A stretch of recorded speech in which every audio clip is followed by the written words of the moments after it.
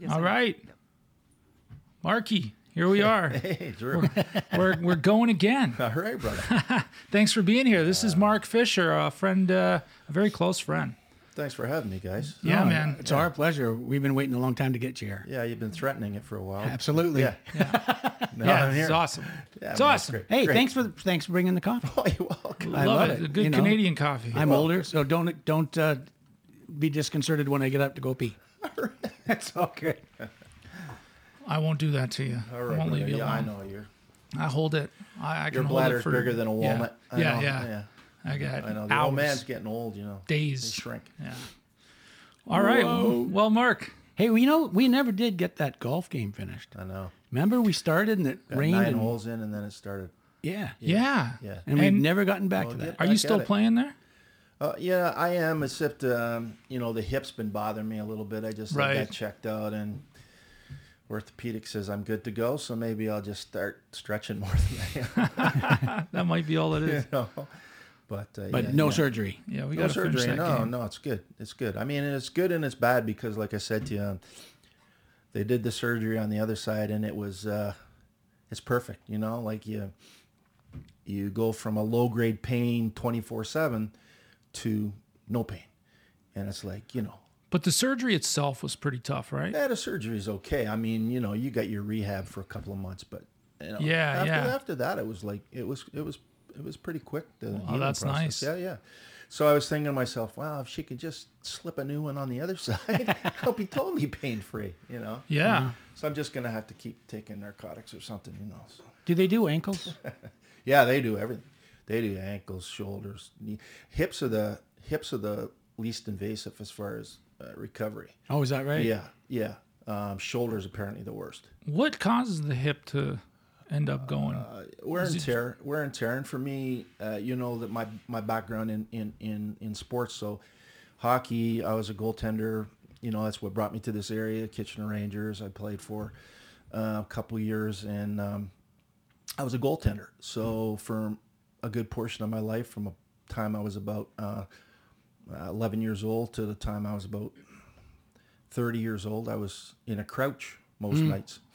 And doing the splits. And Yeah. It was not so much the splits; it's the steady crouch. All the wear and tear on my hip was at the front of the socket, so I was bone on bone at the front. The backs were perfectly normal, but that's from being in the crouch. Matter of fact, the orthopedic said to me, "Were you a back catcher or were you a hockey goaltender?" No kidding. way. Yeah, I was blown away. I said, "That's crazy." I said, "I was a goaltender."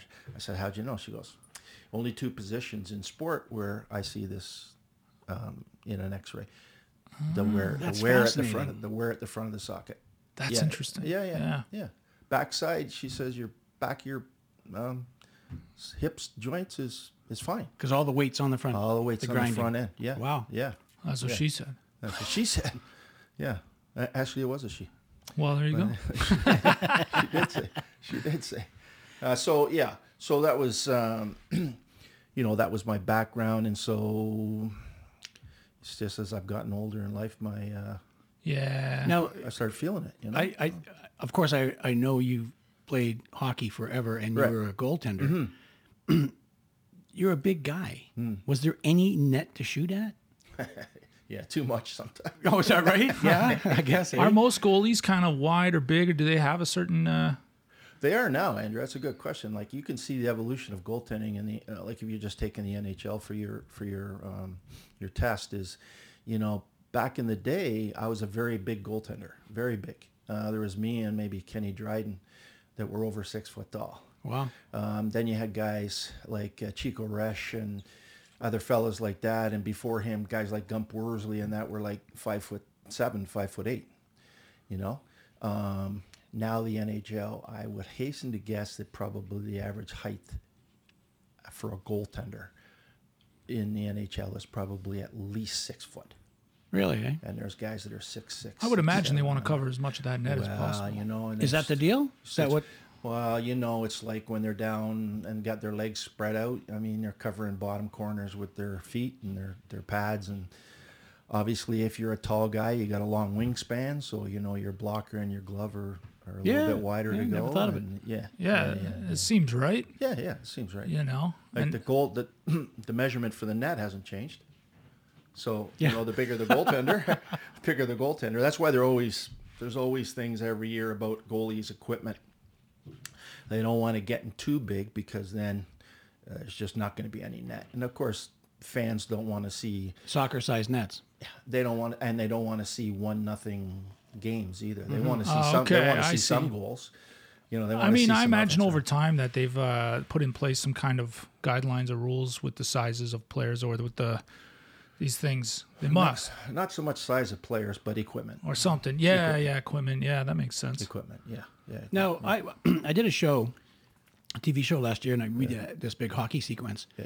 So a buddy of mine, a stunt guy, his son is a hockey goalie. Mm-hmm. So I hired him to be my goalie and on the show. And then I went over to him because we needed some forwards, like we needed some other players. I said, hey, can you go strip off this stuff and get out there and be this? Mm-hmm. And he said, no, I've never played hockey. I'm only a goaltender. Oh, yeah. And that kind Interesting. of I've never been a massive hockey fan, so I don't know. Mm-hmm. But he's never played hockey out on the rink. No. He's Probably- only ever been a goaltender. I've never understood that. Yeah, and I'd be the same way. I would have to tell you that, goaltenders wear entirely different skates than forwards. So a forward skate is beveled. Either for forwards, it's beveled more forward to give forward torque, forward motion. And for defensive guys, D-men, they're starting the bevel starting to come back because they're more on their heels. Going backwards. Going backwards. A goaltender's skates are perfectly flat. This is the first I've ever heard this. Yeah, and your skates were pearly white, right? Pearly white. No, they're black.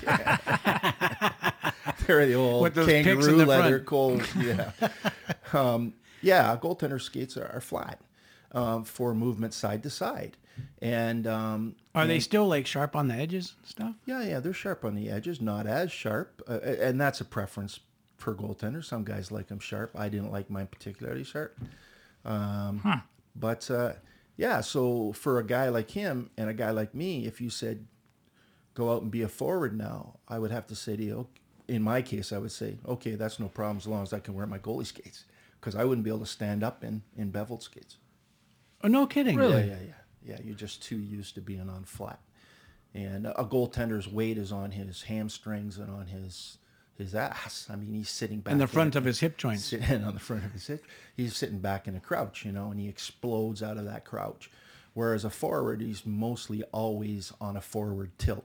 Hips forward, shoulders forwards, arms forward, driving forward. Yeah. Okay. And obviously they want full momentum going forward. Full momentum. And That's fascinating. That is so fascinating. their equipment. Now, bevels and that are as individual as, how do I, be like a putter for a golfer. Right. Very individual. Okay. Very specific to him. A guy's bevel or a guy's sharpness of his blade is one might be this, next guy's this. Okay, so this is also fascinating. I've actually watched, it's no big deal, I guess, to most people, but I've watched guys in an arena sharpen skates. Mm-hmm. So each individual hockey player could talk to a really good sharpener dude. That's the thing there. They'd have to be good. I mean, NHL guys, that's their livelihood. Right. Be like you in the stunt business. I Right. mean, You need a piece of equipment. You're going to be looking at your ropes and things like this for any kind of 100%. 100% all the time. Nothing used, nothing. Yeah. Exactly, Drew. For an NHL player, he's probably got a trainer or an equipment guy on that team that does his skates and nobody else touches them. They've got it down. Oh, very cool. Tool of the trade, man. Yeah, man, Yeah, that's their tool. and when you're making some decent dough and making a hell of a living. Yeah. Why would you hiccup on anything like that? Well, I guess when a guy's blade breaks, you see him limp to the thing. Well, they go and get him another blade, but it's his blade. Right. He's got blades that are pre-sharpened in a slot with his number on it, and they just pop the new blade in. Well, in the old days, you didn't have replaceable blades. That was my next question, because I've never heard of that either. You didn't have replaceable So blades. give me my It was- sneaker. So you can leave your skate on and pop a blade off and put another blade Absolutely, on? yeah. Wow. They're in holders, right? That's like race car tires. Yeah, but in my day, you couldn't do that. If a guy busted a blade, You just change your he skates. was done. He had to change his skates and get them sharpened to the way he wanted him if he didn't have an extra pair ready to go. Right. And in junior, a lot of guys didn't have extra pairs to go. They were were expensive. finished. They couldn't put on another guy's skate because they wouldn't be able to skate in his bevel. That's fascinating. Right. Yeah. So, yeah. I just got Goes from called there. a couple months ago to do the Boris Salming story. Right. It's a co-production between Sweden and Canada. Yeah. And then I just found it 2 days ago. Went with somebody else. Oh, fuck. Yeah. I was really looking Fuck forward to that. it, but yeah. Well, it's going to suck now. Whatever. I just finished writing a book. I guess it's my memoirs, my life in sports. But when I get to the hockey part of it, it's interesting for me where hockey led me. It didn't necessarily lead me to millions of dollars in an NHL career that spanned years or anything. You know, I had a cup of coffee there. But what it did lead to me to was, one day I found myself after university was done looking for a job, Yeah. And I found myself in police headquarters, big city police headquarters, and at their human resources asking for an application. Oh, yeah. And so, I'm filling out this application, and they're saying to me, well, you can, by all means fill it out. We're taking applications, but I got to tell you, there's hundreds and hundreds ahead of you. So, you got to have something that they're interested in. Right. Some things are, well, what are they interested in? Well, hopefully my education, I'm thinking, because, I got a degree from the University of Toronto, right? No, it's a degree. It's a Bachelor of Arts. But back then, there wasn't a whole lot of guys with BAs even. I mean, it was a big deal that you went to university, right? Yeah. And finished. Yeah. And so I had that. So I'm thinking, well, hopefully that's good enough, But then I get down to the part on the application where it says sports, activities, hobbies, list and any awards. So, there's not enough space, that's wicked. for me, right? Because I played pro lacrosse, and I played on the junior Olympic basketball for Canada. So I was a 3-sport guy. Jeez, man. So it gets there. So I'm starting listening. So I write down Kitchener Rangers, goaltender, the years that I played, Los Angeles training camp, the year I was there. So I hand this thing in. I get a call the next day. No shit. I get a call the next day from Human Resources. We need you to come in tomorrow. Wear a shirt and tie, please, and do an interview. I said, okay. That's. I'm thinking there was hundreds ahead of me. Must be my degree must be my history degree. Or they were busy all night long. Must be my history degree. So I get there, and I'm sitting in front of a superintendent, a deputy inspector, and the deputy chief of police.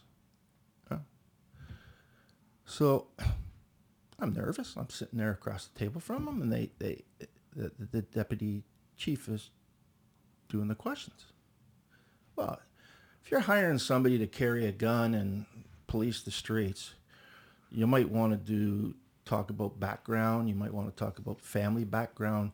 Not that you're not going to do your own investigation, but you might want to talk about those things. You might want to talk about, Get a feel for the guy. Yeah. Do you do drugs? Do you drink? Do you smoke? Right. Do you like who are you? So, but they sit down there and it says, the deputy chief says to me, it says here on your application that you played goal for the Kitchener Rangers? And I said, yes, sir. He says, well, we have a police hockey team here, and it plays every year in the International Police Tournament, which is a big deal. You got to understand, this is like the Stanley Cup finals for policing in Canada and northern United States. They come from all over to play in this tournament, and it's different locations across Canada every year. Anyway, so we have a team that plays in this every year. If you were a member of this police force, would you play for that team? I said, yes, sir. Welcome aboard. Yes, sir. He goes, Jesus. the chief here coaches the team. Wicked. I said, yes, sir. He says, okay, well, welcome aboard. That's amazing. Yeah. welcome aboard. You got to go get fitted for uniforms and stuff this afternoon. So there's hundreds behind you. Hundreds, apparently. But They're back there. But so looking back on it, I mean, I might not have ended up with a hockey career in the NHL, but it certainly got me a career. Yeah. You know, because that was definitely brilliant. Definitely what it was. And obviously, That's you a movie wanted to, like, what brought you to the cop shop in the first place? Well, my brother and my sister were both cops. Yeah. Okay. So, you know, over the dinner table, well, my sister had moved away by this time, but heard a lot of cop stories from my brother. Now, he was just a cadet at the time, so he wasn't on patrol or carrying a gun or anything, but he'd been there since he was 18. It kind of fit up my alley, being an athlete and, you know, being kind of a man's man, you know, how you viewed kind of policing. That's how I've always viewed you. Thank you. Yeah. Firefighters and that, you know, you kind of drawn to that kind of work. Right. But I didn't know what I was getting into, certainly. But, I mean, I was hired, like, boom, right then. Like, welcome aboard, like you said. And the only 3 questions they asked me was about hockey. That's fascinating. Yeah. That's but they didn't have a goaltender. Yeah. No, but see, this Right. Well, clearly. So they went from having no goaltender to a guy that played Major Junior A in that and some NHL. So it begs the question: how did the tournament turn out? We didn't win it, but we were in the final. Yeah. Yeah. So they were pleased with their choice. I mean, that would, you know, that's huge and they carry that, you know, it's in a trophy case there and all the rest of the stuff. Love it. You know? Yeah, it's, you know, of course, when you get the chief, there's big egos involved too, right? Oh, There's bragging rights. You mean you got 100%. You got huge egos there. You got, you know, Between different police forces. Absolutely. Can only imagine. You know, and you know, you think that when you read articles about police forces doing joint operations and you know, and you think to yourself, oh, well, that's how it works. You know, they're all connected into one another. I can tell you that 9 times out of 10, one police force hates another police force. Oh, really? Yeah, it's a fraternity, but it's not a working fraternity. What's the issue? The animosity? Yeah. Yeah. Again, you're dealing with egos, and you're dealing with that bravado stuff. It's our police force is better. You guys are a bit of lightweights. You know, your chief's a lightweight. You know, your morality bureaus. Why do they care? Why do they care? Isn't the force in another city, another region, doing another thing? Good question, Drew. We're always trying to beat one another to the pinch. Okay. You know, if we've done a certain amount of legwork and a certain amount of intelligence on something. Okay. And Calgary police force ends up arresting the person. Okay, I see. Because he's out in Calgary. And they haven't bothered to correspond with the other bureaus or the other policing that's done the investigations and stuff. So there's it gets very competitive. It's actually quite petty. It is petty. Yeah. And but then it's propounded. Then it's accentuated with things like international police tournament where you're out on ice beating each other's heads in, hating one another. Fascinating. To try and win a trophy, you know. Unbelievable, and man. Then, you know, you look at your partner, the guy that works with you on the streets, as the guy that's got your back always. Not so much this guy from Buffalo, or this guy from wherever, true. Totally. Wherever. He could fucking care less about you, really, when it comes to that. Okay, so now, so they brought you on because you're a goalie, let's say. Mm-hmm. Then they put you in that uniform you tried on. Mm-hmm. Then you went out onto the street. Yeah. So did you have hockey practice? Is that how that worked? Like you went out on the street as a cop and then you... Well, I still had to go to Aylmer. I still had to go to police academy, and I had to do 15 weeks of training out there. I saw the movie. I know exactly what goes on. Yeah. So you do your 15 weeks out there, and that's learning all the acts and learning, writing exams and doing, weapons training and tactical training and stuff like this. Then you come back to your force and they put you with a training officer and you ride with your training officer for X amount of weeks until he says, yeah, this guy's ready to go on his own. And what happens if he's not ready to go on his own? Yeah, Does that happen? very few happens.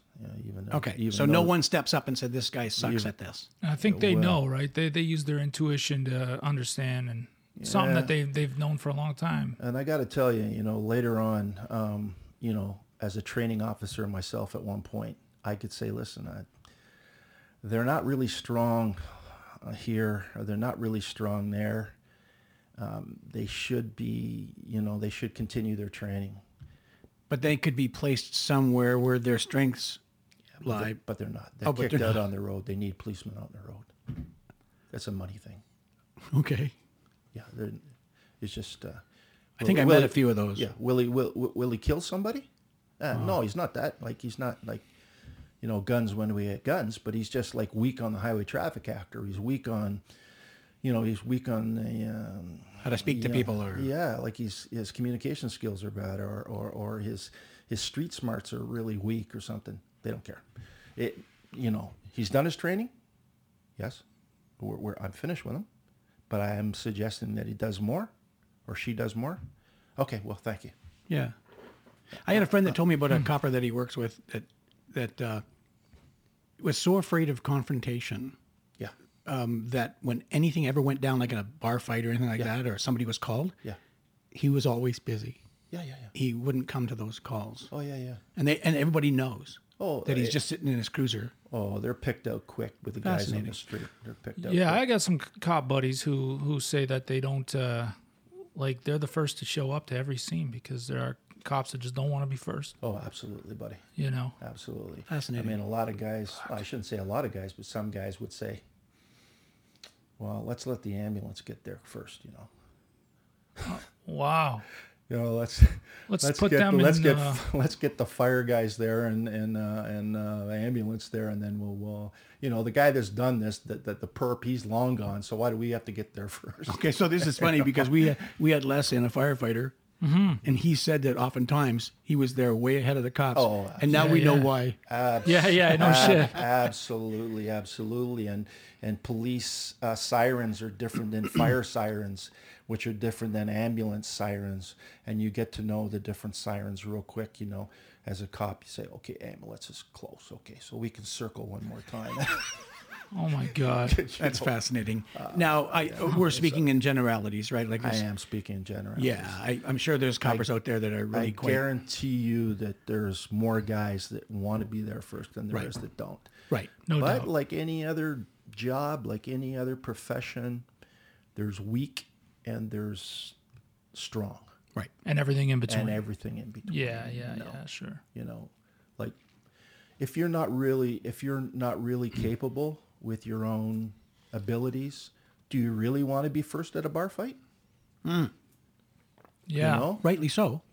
If you're a PW, a female officer that's been happens to be in that location, patrolling in that location, does she really want to be the first at a bar scene? She weighs 120 pounds soaking wet. Yeah. No slight on PWs. No but slight on PWs. There's guys the same way. 100%. There's guys the same way, Yeah. Guys that weigh 150 pounds, 160 pounds couldn't fight their way out of a wet paper bag. And, that is not their strength. Right. However, if I was dealing with a case where children were involved or something, they're very strong. I would actually ask dispatch to send me that car. Right. Okay, sure. You know what I mean? Mm-hmm. So there's strength and weaknesses out there, but policing, it's very important that you know how to physically handle yourself, because chances are 8 times out of 10 during your shift, you're going to get a physical type call. Now, the person might not be there, but they still could be there. So if you're a little bit shy about that stuff, you might wait till fire shows up or the other unit gets there first. Lots of times I've seen guys driving the other way. Fascinating. Yeah. It's very interesting. Yeah, it's a thing that most people don't like I think I told you guys before when we were talking over a beer one time, I said it's like if the general population knew, I mean, they're cozy in their beds at night, Right. asleep, and knowing that the police are 911 away. Fairly quickly, probably. 911 Hopefully, away. yeah. Hopefully. But if you were actually out on the streets with the cops and you're actually seeing the law being made, you would be shocked. You would be shocked. No matter, like I said, that saying that we have. Yeah, right? what is that saying? That people that respect the law and like sausages should see neither one being made. Yeah. I remember you saying that. Yeah, that's a good one. It's It a is good good. sausage. It's a good sausage. You would It's a never, good you saying. would never eat another sausage. You No, just saw what they now stuff you're in making me hungry. it, I have coffee and I need a sausage. Yeah. But it's like kind of like walk a shift in my shoes and see what you think about being a quarterback or being about an armchair quarterback with this call. 100%. You could be sipping on a coffee like we're doing right now, and next thing you know, you're being dispatched to gunshots.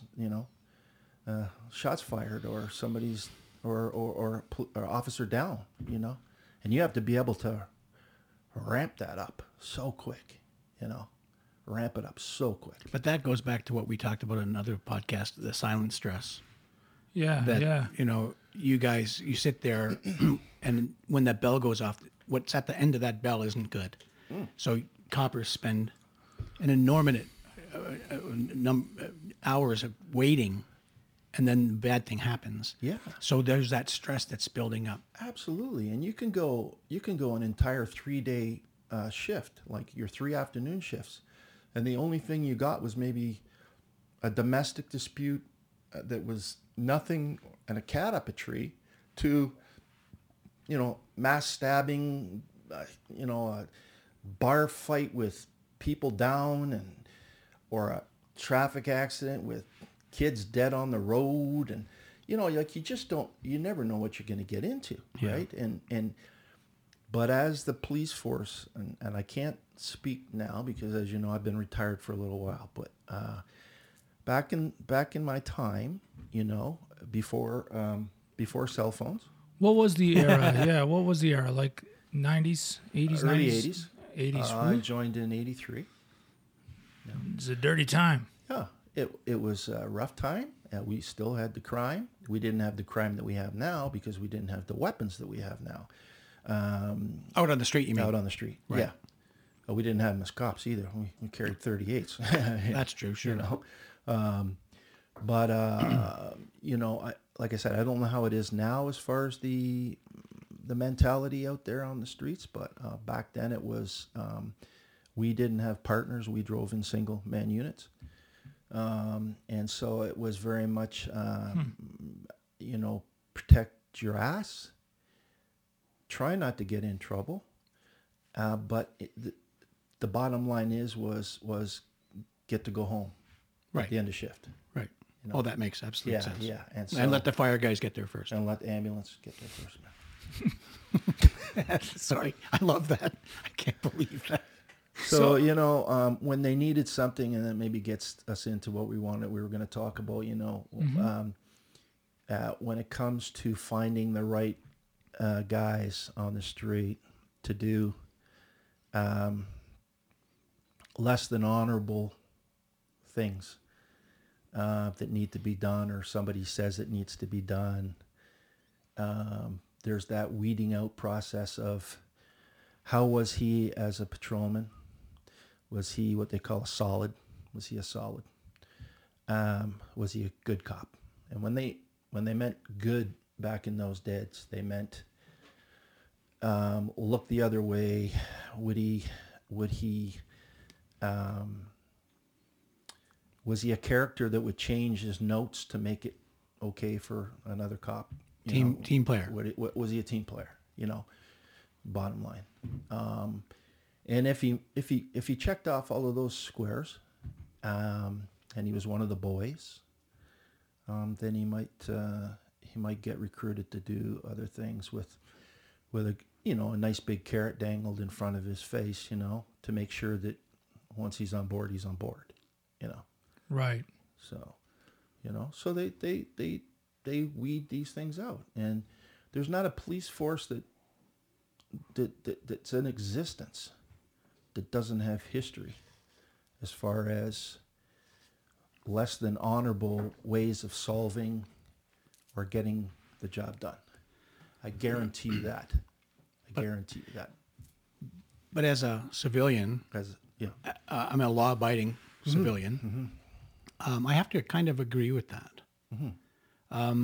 They say that you don't fight fire with fire, but if you've ever seen a forest fire or a grass fire, they absolutely do. They absolutely do. They burn it out. Cut a break and burn it out. Yeah, you know what I mean? I mean, maybe there's exceptions or there's, I don't know. You tell me, I guess. What happened? Where did it start? I think the perception has changed as time's gone by, because I think there's intelligent people like are sitting around this table that have to say to themselves, well, how do they get these things done? If it's all by the book, how do they solve all these things if everything is by the book? Because in my line of work, if I followed the book to a T, we'd still be there shooting the movie or whatever. I mean, you're not going to go against safety regulations or anything, but what I'm saying is we exercise a little creativity.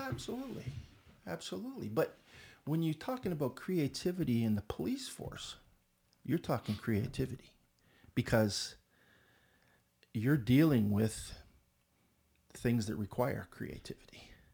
Right. We're dealing with... Now, we're not talking about a copper who beats somebody up because he's got an ego issue, and he's just police brutality type an issue. Am I correct? Like, this is a bad guy downtown, or he catches a guy down an alleyway and he roughs him up a little bit. That's not what we're talking about, right? No. Not now. Right. Not now. Back in the day, it was a way of getting things done. But again, like I said to Drew, we're talking about before cell phones. We didn't even have cameras in the interview rooms. So, you used to take a bad guy into an interview and plunk him down in his chair across the table from you. The only thing in between you and him was a typewriter that got used sometimes. And you'd say to him... People are now wondering what a typewriter is. Yeah. And you'd say to him, I understand you have information and you got a fairly pretty face. You're not leaving with both. And that was the cue for your partner who's waiting outside in the hall to hear those words to come in. Okay, just so for any writers listening to this podcast right now, I own the copyright to that statement. Yeah, you do. Yeah, you do. I gave it to you. Well, that was the cue for your guy to come in, your partner to come in, and stand as big and tall as he could beside you. And intimidation. That's huge intimidation. Well, let's go back to this carrot. Yeah. Did you have a carrot dangling in front of your face? Oh, absolutely, Drew. I got to a point where, I was one of the boys. I was a good cop. I'd done a little time on the road. Guys knew that they could count on me to have their back, and I'd been in some situations where guys were saying, I didn't hit him, he fell, and I would say, yeah, that's correct. I saw him fall, type of thing. And so I was one of the guys, and there was a need for 5 guys to run a particular operation, I want to say, to rid a big city, a city that was in its infancy, but is a big city now. It was growing, and the mayor of the city was inviting big business to the city to enhance the growth and the industrial part of it, and the opportunity and the wealth. And so, you got your Hondas and your IBMs and your, companies all come here and set up your headquarters, or come here and set up your offshoots and stuff. This is what we have to offer you. In the mayor's thinking, there was too much street drugs for her liking.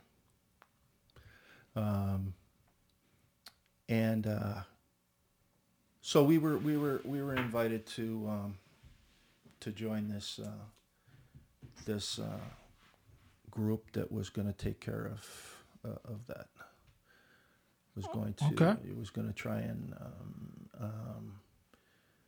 decrease the amount of street dealing and things like that in the streets by not making it very comfortable for And how did those who were doing it. those who were doing it. And when I say not comfortable, I mean taking it outside the courtroom. Getting like dealing with this problem before it got to the courtroom. Yeah, most bad guys that go to court, they don't care. Oh. They pay their fines. They go to do some time. They get paid well for when they get out. Who cares? That's it. They know the system. It doesn't matter. But you were recruited. I was recruited. Yeah, I was recruited. I was called. How'd you go about recruited? Yeah. I was called over. The radio one midnight shift to see the staff sergeant behind a gas station, and it was the morality staff sergeant, so Drugs and Prostitution Bureau staff sergeant,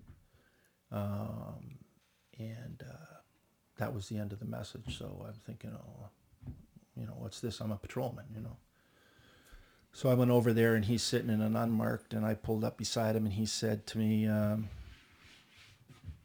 "There's a car parked. There's a car parked at a golf course down the road and around the corner." And like I said, this is a midnight shift, so it's around 2 o'clock in the morning, 3 o'clock in the morning, somewhere in there. There's a car parked there, and the guy that's driving that car, we need him arrested. Just like that, Thinking, oh, okay, you need him arrested. For what? That's exactly what I said. I said, okay, what do we got him on? Well, that's up to you. That was my test. That was my test. It's up to you. Fish, it's up to you. And? So I'm thinking to myself, okay, so what does that mean? Does it mean if I say no, does it mean I'm ostracized?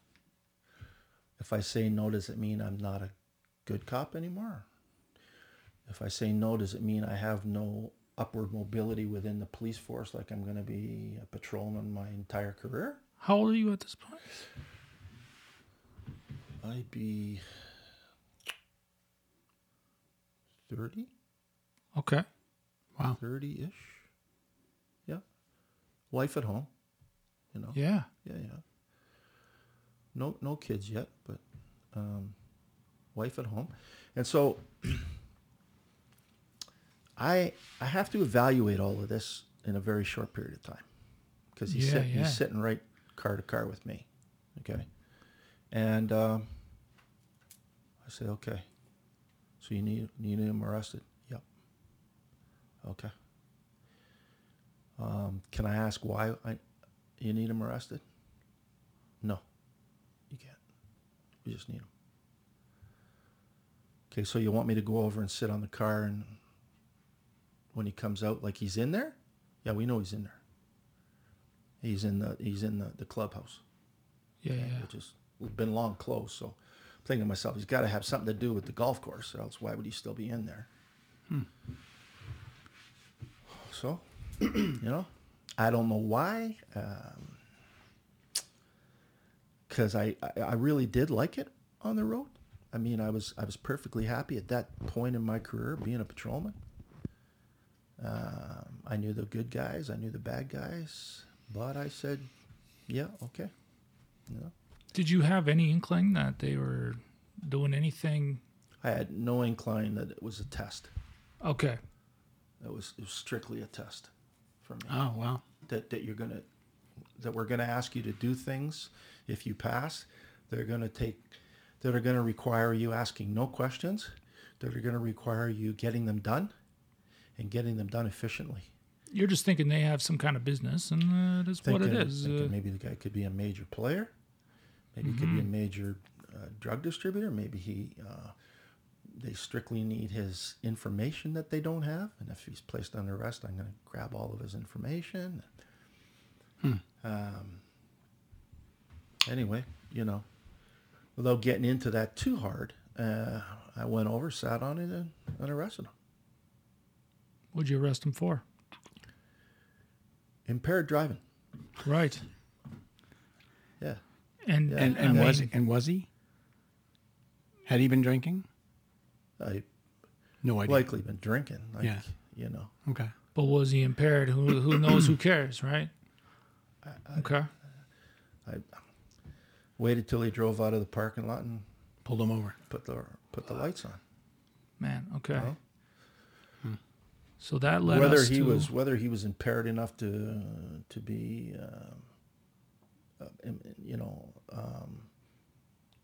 carried through, whether the arrest would be carried through, as in when he blew back at the station, it would come back with the numbers that would imply that he was going to be held and and charged. I didn't really care. Right. That's not the point in that even to this day, that's not the point in impaired driving. It's up to the police officer to say that not only did I smell the odor or see blurry eyes or bloodshot eyes, but I also saw erratic driving. He crossed over the line twice before he pulled and when he pulled over, he put his front tire in the ditch, or, you're backing it up with other kind of things, right? Well, if you think about it, it's if it's one guy against another guy, and the one guy carries the law and all the ramifications. I mean, it's pretty easy to say that you saw him cross the line and with his vehicle, or that you saw him drive on the soft shoulder, or that you... He may personally think, well, I didn't even notice. Yeah, maybe I did. Have you been drinking? Yeah, I had a couple of drinks. Well, right. I think you're impaired, Which justifies your arresting justifies him. my arrest. Right. Yeah. And you passed. I passed. So how was this? You passed, and what are they now? What? Well, it was a case where they had to find 4 other guys, because this detail included needed 5 guys to work 2 shifts, with the odd guy rotating in and out of pairs. Right.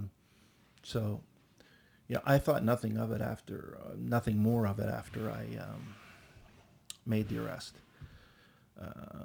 I notified the staff sergeant involved that he was under arrest. Well, he heard me go off with the guy, and he heard me, heading back to the station with the guy. Had to so, do. Yeah. He was on the radio. Yeah, I was Sure. on the radio, so he knew that I'd done it. But I never inquired later on as to why I'd done it, or what happened to the guy or anything else like this. You get back to the station and you hand him over to the breath tech, and the breath tech takes it from there. So what I didn't know was they were actually recruiting 4 other guys and testing 4 other guys, and they finally came up with the 5 guys. Similar sort of similar test, I guess, for each guy. We were all big guys. We were all 6'3" or better. We all weighed 200 or better. We all had been on for a little while. We all were athletic. We were pretty tough boys. Tough guys, And you were all extra good guys. Didn't mind fighting. Didn't mind. Yeah, we were good. Extra good cops. We were good. Yeah. We were good. And so, when they found the 5 guys, we were notified that separately that we needed to attend City Hall one afternoon. And that was the way it was presented to us. We needed to attend City Hall, say at 2:00, say, I don't remember the time, but wear a suit and tie and be at City Hall. Okay. So, we met, and I walked in. I recognized the other guy, one of the other guys. Right. The other three hadn't shown up yet, but came shortly after there, and we all knew each other. We greeted one another and kind of with like, what are we doing here? What the fuck's going on here? What are we doing? Do you know what's going on? No, I don't. What the fuck do you? I thought, no, I don't. I have no idea. Like, what's going on? What are we doing? Next thing you know, down comes the chief of police. Gets off the elevator. All of his scrambled eggs and his shit on his hat and everything. I'd probably in my career seen the guy twice in my entire career. Once when I was sworn in, and then once passing at headquarters one time. So, but there he was in all his grandeur, and he says, "Come with me." So we went up and went into the office of the mayor. Big oak doors and the big brass handles and the secretary that sits out in the little vestibule outside, and she says, "Go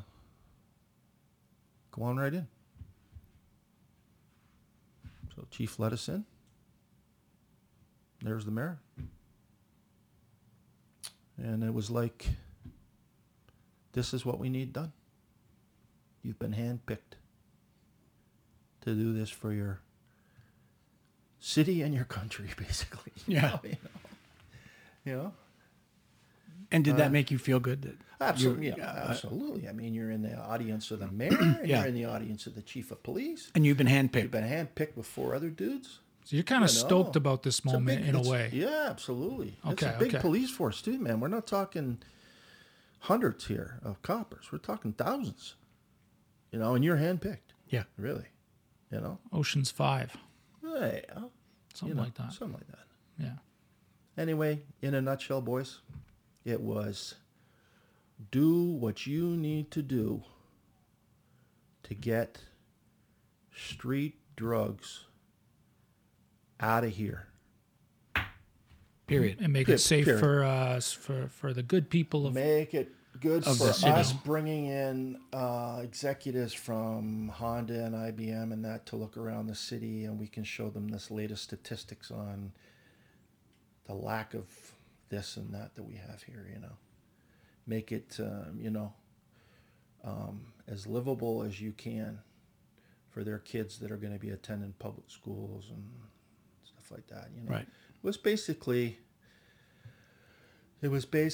a a wink wink nudge nudge type of scenario where you need to do this. It's not going to take weeks, I understand. It's not going to take days. It's not going to take weeks, not going to take months. It's going to take years.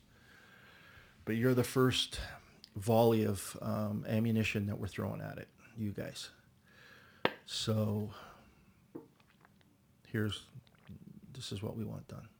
Are you in? And it was the chief that says, yeah, going forward, you have to agree to this. Oh, what are you going to say? Yeah, of course. Chief, no, I disagree. What the hell? The 5 of you are standing there together. Yeah. No, I'm not doing it. Right. Yeah. And there was perks too. Believe me, there was perks. I mean, okay, you're not wearing uniform. You can grow your hair where you want it. You can wear what you want. Okay. Right on. You're driving unmarked vehicles that change every day, every other day. Okay. You're on a radio frequency that's very seldom used. Nobody else knows what you're doing. There's not this is what we were told. There's not another copper outside of this room here. Oh, and the guys that recruited you. Sure. That have anything to do with it. As a matter of fact, if anything that you're doing requires somebody to call the police, you better get out of there.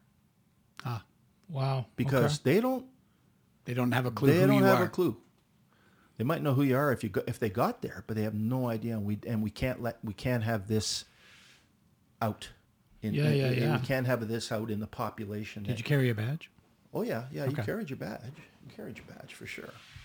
But what I'm saying is, Randy, is you could never have another copper in uniform come to a place where you were in plain clothes and there's a body or there's somebody beaten up or something, and you saying, "Don't worry about it."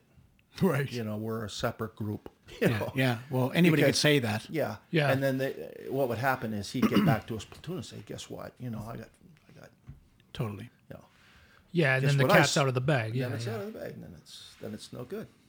So did you already feel at all like a bit of a special kind of cop, like you were above others, and or anything like that? Not at the beginning, Drew. Not at the beginning. Okay. Not at the beginning. I was kind of, and I have to say, out of the five guys, I was the more grounded.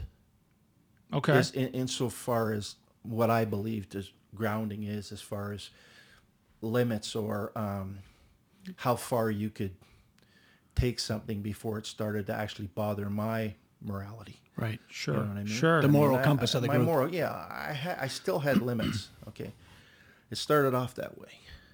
Okay, Right. much like we talked about that 7-5 movie, that thing that we saw, Yeah. where the copper started off by, taking $100 out of a bag of drug money and putting it in his back pocket because nobody was looking. And it ended up with him going to kidnap and kill somebody. Yeah. I mean, it's a roller coaster. It's it's kind of like you kind of like feed off of the adrenaline, but more than that, you feed off of the being untouchable. Mm-hmm. Like most people don't understand what it would feel Power. like to be, Be what it powerful. would feel like to be literally untouchable in this city. I got the mayor and the chief of police in my back pocket. I can do. Matter of fact, I've been told to do Right. Exactly. what needs to be done. Well, what does that entail? Okay, what does it entail to do what needs to be done? Well, I know the objective. I know our objective. But how are we going to accomplish that? I mean, what does that look like? Arresting these guys? No, they didn't want them arrested. They didn't want them in the court system. No. It wasn't to put them into, guys in uniform can do that. Arrest guys that they suspected dealing drugs or they found drugs on. They can do that. You guys are to make it very clear to them that they should not choose this city to be in. So right away, you got the huge wink like, Yeah. oh, and by the way, do what you need to do. Don't kill anybody. Right. So that's your limitation. That's the only. That's insane. That is a huge scale, really. I mean, Do My what you God. need to do. Don't kill anybody. So, there you got 5 guys, carte blanche, carrying guns, carrying badges. Go out and get it done. And that became my life for a little while. And you watch the escalation of the way things are done to achieve the goal. Slowly start to spiral harder and harder and harder towards that line of morality, and then cross over it. Then cross over it. Where and I what. I don't feel comfortable on saying what we did, as far as, I'll just say that, some of the things that we did, there's no statute of limitation Yeah. on whether you can be charged now or for what you did 30 odd years ago. Right. And I'm not talking about murder. We never killed anybody. Right. Took Okay. it pretty close though. Yeah, I can only imagine. Yeah. Fuck. Yeah. And how long did you do this for? But we got it done to the satisfaction of the powers that be, and then we were disbanded. I want to say it expand. You know, and I know I told you when it was sharper in my mind, I wrote it all down and everything. Mm-hmm. Off the top of my head, I can't say exactly how long it lasted. More than a year, though. Right. Yeah. But I was going to say, like, you said you step over that line of morality to do sometimes what you had to do. But if you look at who you're dealing with, their lack of morality, Right. and giving kids crack or Yeah. But did you Fentanyl. ever feel like you were And really compared? And believe me, guys, that was the justification that you had in the back of your head while you were doing these things. You know, it's far easier to do something that's not within the law or within the rules.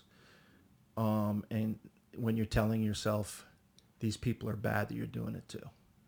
Much like the guy in the movie we said took the money from a drug dealer. So it wasn't like taking it out of an old lady's purse. But did you or any of the guys you were with, I imagine perhaps abused the so-called privilege? Oh, I mean, the mere fact that we were asked to do what we did was abusing the oath that we took to uphold the law. Yeah, I suppose that's true. I mean, they broke it by asking us to do what they wanted us to do, by any means necessary. We don't want the courts involved. I mean, right then you're dealing with underhanded stuff. You know? Was it easy? Did people just get up and leave when you went down and did what you did? The intimidation or whatever you used on that individual. No, it took a couple of times. But we were ruthless. We were ruthless, and we had the means. We had the places to do it, all set up for us. You know, places we could take people on. So we were. It took maybe some guys. It took longer than others, but the guys that we dealt with eventually got the point. I bet. So now that said, let's say over the period of a year, you guys did your thing, and whatever individual, however many there were, left town or went whatever. Yeah. When you guys were disbanded, and that ended, did it all just not flood back into town? Absolutely. But the objective had been attained by cleaning it up so that we could get these big companies and the investment into the city. At the time. Yeah. It was just a perk that they could show. Listen, we got very, very minimal drug problems and this problems, and we got these parks, and we got this. And we got that. Fascinating. It was just something to add to the pamphlet to be handed out, you know. But it involved, like a street dealer just doesn't grow his own dope. You know, he gets it from a supplier, you know. And the supplier doesn't usually grow it himself either. He gets it from a manufacturer, you know. So while you're dealing with this level on the streets, you're also dealing with higher-ups that get more organized as they go, you know. And so we get very well known in a relatively short period of time as not to fuck with these Amongst the street people. Yeah. And that if you're going to stay, you're going to pay. You're going to meet. You're going to pay. Okay. It's interesting. Now, but I mean, there was a time when marijuana wasn't legal here in Canada, and I went to these people at times, and I bought some marijuana. I'm Was shocked. I am too. I mean, fuck. I was a bad guy, man. I was, I'm surprised I didn't get locked up. No, but I imagine that, like, was this what you were dealing with? Just guys like this, or like were they young and kids and just dumb, and or were they really, you had that excuse in the back of your mind. You said, but there was no real set. If what you're asking for is, are we looking for just guys that are dealing crack versus guys that are dealing marijuana? Yeah, like the damage that those drugs do. No, it was drugs. Because we all believed at that time, that marijuana was a gateway drug to other things, and that was being sold in public schools and high schools, and therefore, you're just cultivating the next line of addicts, and because they're going to graduate to, pills or, coke or, right, other heroin, whatever. So no, there was nothing as far as that is concerned. Like take it easy on the marijuana guys. Just get these guys. No. I mean, for the first 2 weeks of this project, we did nothing but sit in a room, probably this size, with files and files and files of all the known drug arrests, drug investigations. Learning who's who. Yeah. Fascinating. Yeah. So I don't want to go off topic, but I'm going to, somewhat. Let me know, what are your thoughts on safe injection sites? Don't like them, buddy. I don't like them. Okay, let's move on. No, seriously. Yeah. No. What people don't understand is that drug addiction, and when we're, I'm talking about opioids now. I'm not talking about marijuana, because you could argue you can't get addicted to marijuana. I mean, it's a recreational type thing, but I mean, I'm not addicted. That's why I smoke it every day. It's not an addiction. Okay, I'm shocked again. It's when you're talking about opioids, you're talking about powerful drugs, and you're talking about powerful addiction that comes with it, and to give them a place to get safely high is not addressing the problem of why they're wanting to use these drugs to get high. It's a mental things. They've got mental problems. They need help. I don't argue that they're human beings and we should try and help them. But statistically, if you lined up 10 addicts and you went down the row and you said to them, I'm here to help you. I can put you in I can get you a place to live. I can get you a job. I can clean up your life. Do you know that you'd have 1 out of the 10 say, please help me? The other 9 tell you go fuck themselves. They're perfectly happy doing what they're doing. Do they know what they're doing, though? Those 9? Well, I mean, I imagine they do. Never being an addict myself, it's a good question, but I mean, there are some times in between being hopped up that you're halfway sober, and must look around and say, well, you hope. Man, wandering from one church to the other to feed and going and getting a bag of clothes of somebody that threw it in like, it's just not a normal life. Like a lot of people, I mean, if you're in a relationship with a really bad, or with a girl that treats you, or your buddy's in a relationship with a girl who treats him like shit. You say to your buddy, dude, you got to get out of that. And he just doesn't believe it. He doesn't see it. He doesn't feel it the same way you do. I know, man, she's great. Whatever. I imagine that in some degree, those 9 of the 10 kind of feel that way too. Well, I'm not addicted.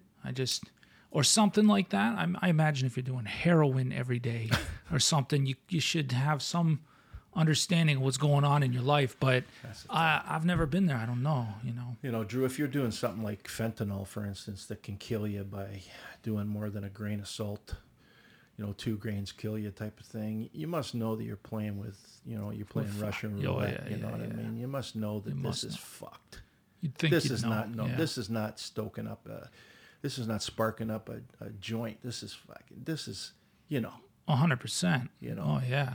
It's the same. Like the difference between going into a drugstore and putting a Mars bar in your back pocket and walking out is a lot different than walking into a bank with a gun to take money out.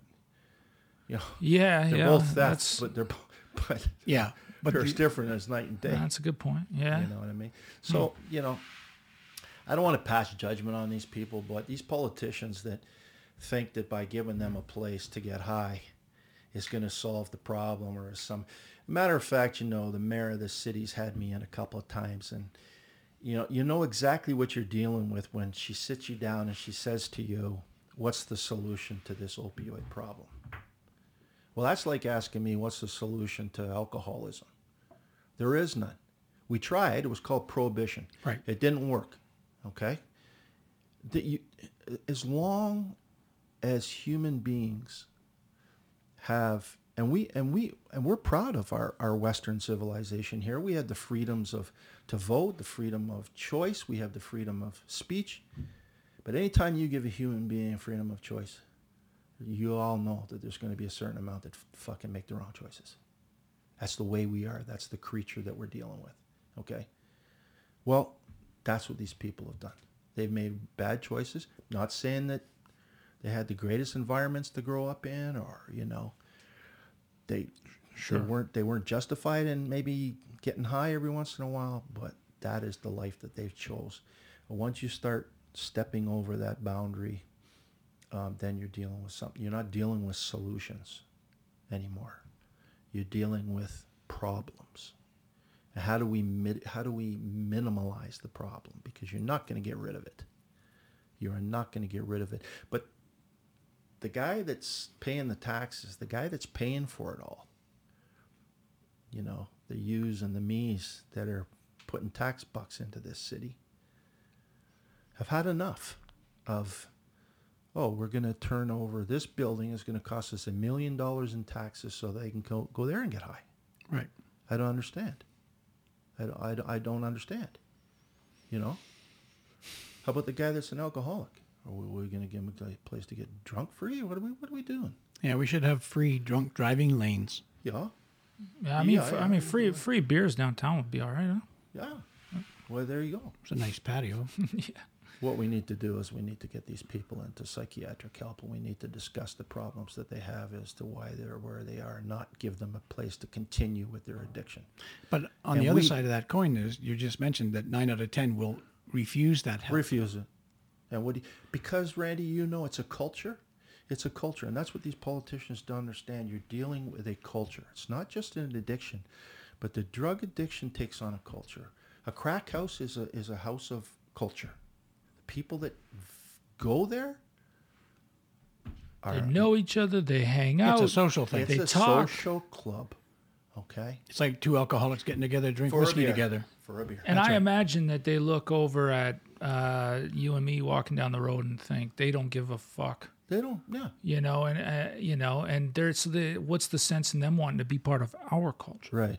Right. But you got these politicians that wouldn't know the difference between, wouldn't know a kilogram of heroin from a ham sandwich, making these rules and making these laws that they don't have a clue what they're doing.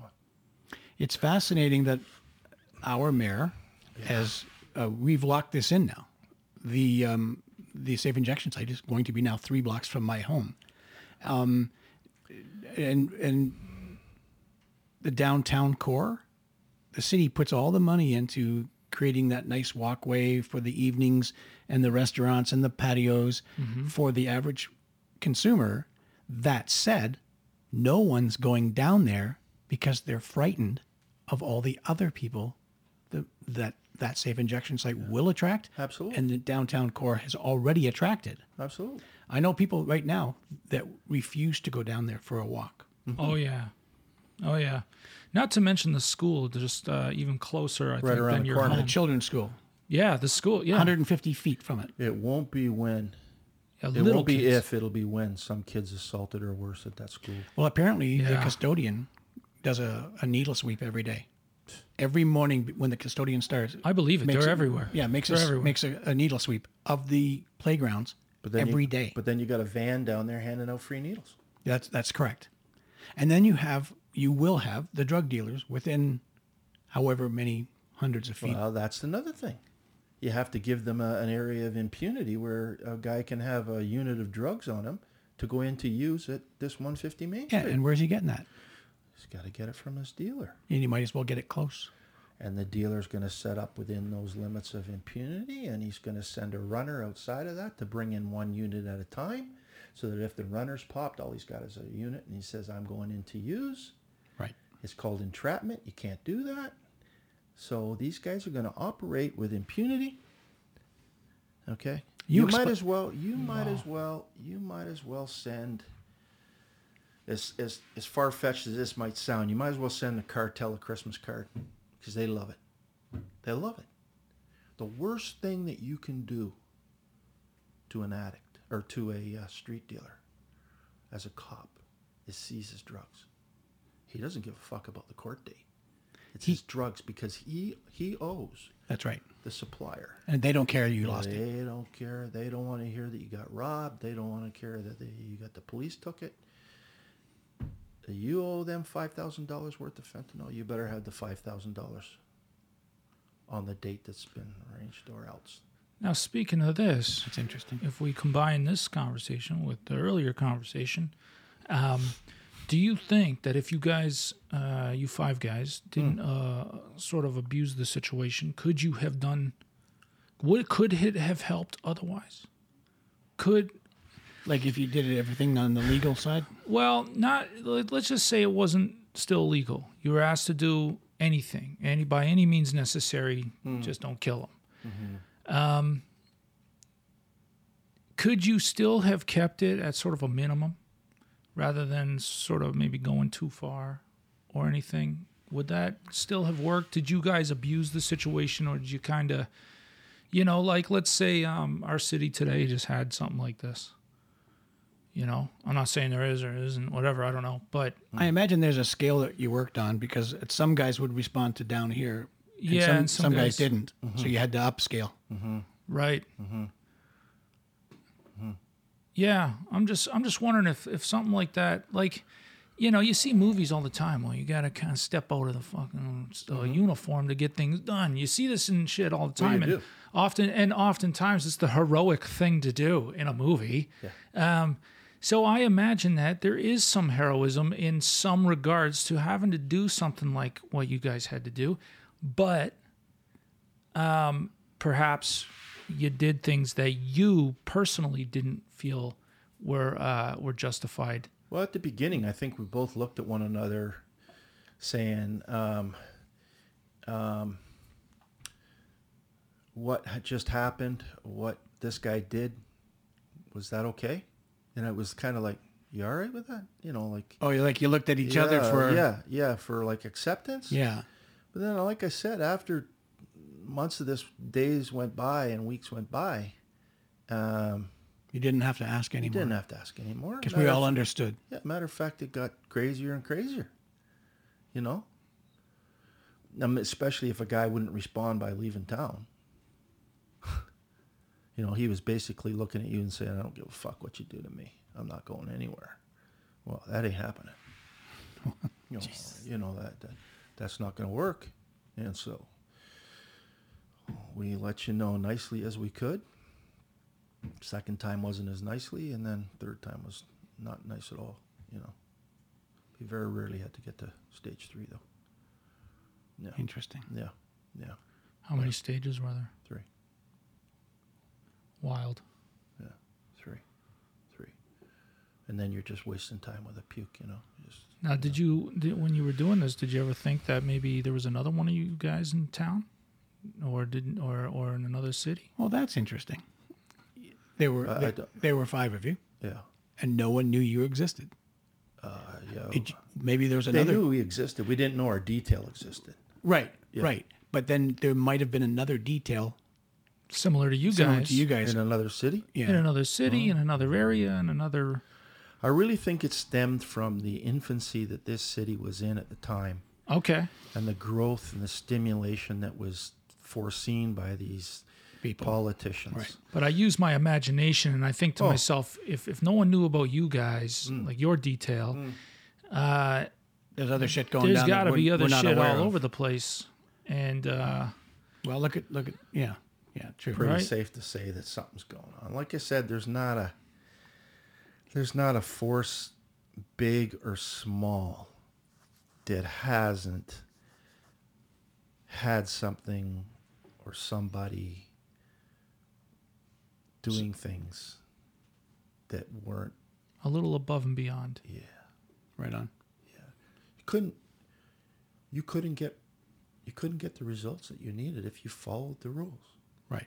I can't just walk up to a guy that I suspect of dealing drugs and start patting him down. Can't. The rules today suck. Can't.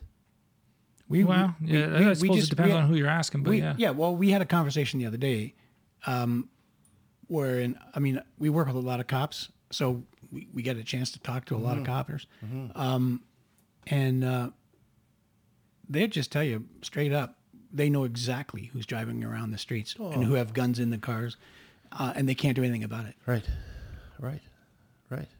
For the fear of being labeled as profiling or harassing Right. or whatever. Exactly. You know, They've just tied them up so Yeah. bad now you can't really even do your job. And then there's some kind of card or something. Now, I don't know. I might be speaking off, but they have a card in their back pocket, the coppers. And if they approach you on the street, they have to fill out this card and then give it to you. That on the back gives you the right to call this number or go on this website to say that this cop harassed you or whatever. Wouldn't surprise me. Man, yeah. But I've had coppers say they won't do it. So they don't approach anybody because they don't want to do the paperwork. Wouldn't surprise me, buddy. It's wouldn't surprise insane. me. And it's only getting worse. But having said all this, let me make something explicitly clear. Generally speaking, the guys and the gals that are working out there in uniform, that are patrolling the streets, are good people that mostly all live in the area, mostly all are raising families in the area. They don't want to have anything to do with hurting anybody or being hurt themselves. Just want to do their job. And we all kind of join thinking that you're going to make a difference. You're not going to make one bit of fucking difference, okay? The only difference I ever made in my entire career were people that I helped. Interesting. Find somebody, find a missing person, recover a lost wallet, or help find their car that they saved up for got stolen. Interesting. So when you look bring back the at kid's your bike back to Yeah, him, you know. that's awesome. when you look at your career, do you are you happy with it, or are you No, no? because of the time of the things that we did, just outweighed in my mind all the good things I did, because it got stupid, and so they're like little demons I deal with, you know. Every once in a while, you know, I remind myself of really, really good people that I met and helped, and you know that not everybody's a bad guy. You know, there's a lot of really good people out there, you know. And there's some really good people that have fallen on hard times. And if you're really compassionate and really, really sincere about the job, you can really, really help them, because you're in a position where you have things at your fingertips, at your disposal, to be able to help them, if you want to take the time to put a little time into it, you know. But when you get recruited to do a detail, or you take it upon yourself to kind of enter that other side of the law, then it's very much a deflection of what you're hired to do, and the oath that you took, and the way that you're supposed to be looked upon. And what you thought you were getting into in the first place. And what you thought. It's a complete left turn. What you thought you were getting into to start with. That you can actually be recruited by people higher up to. Yeah, and did you feel tricked? Yeah. Yeah, but it was my own decision, though, Drew. That's the thing. Like, bottom line is, any one of us could have said no thanks. Could you have? What would have happened if That's, you? but that's the question. Yeah. Yeah. In there lies the question. What would happen then? Yeah. So you've been asked to do something. You said no. Now you're somebody that's privy to what's going on. What are we going to do with you now? Did you ever witness another cop be a quote-unquote bad cop? Didn't do what we wanted you to do? Oh, yeah. And what would happen to that cop? Nothing. Okay. No, you mean like, would another cop turn him in? Turn him in, or would they ignore him, or would they leave him out of things? You mean somebody that didn't didn't a comply? team player? Yeah, it wasn't a team no, player. they were ostracized, man. Yeah, immediately. Yeah. Right. They were, they were the brunt of jokes, and they were, you get dispatched someplace, and your backup would be this person, and the guy would come on the radio and say, disregard my backup. I don't need backup, or please send another unit, and they would know that was the copper's way of saying, I don't want you here,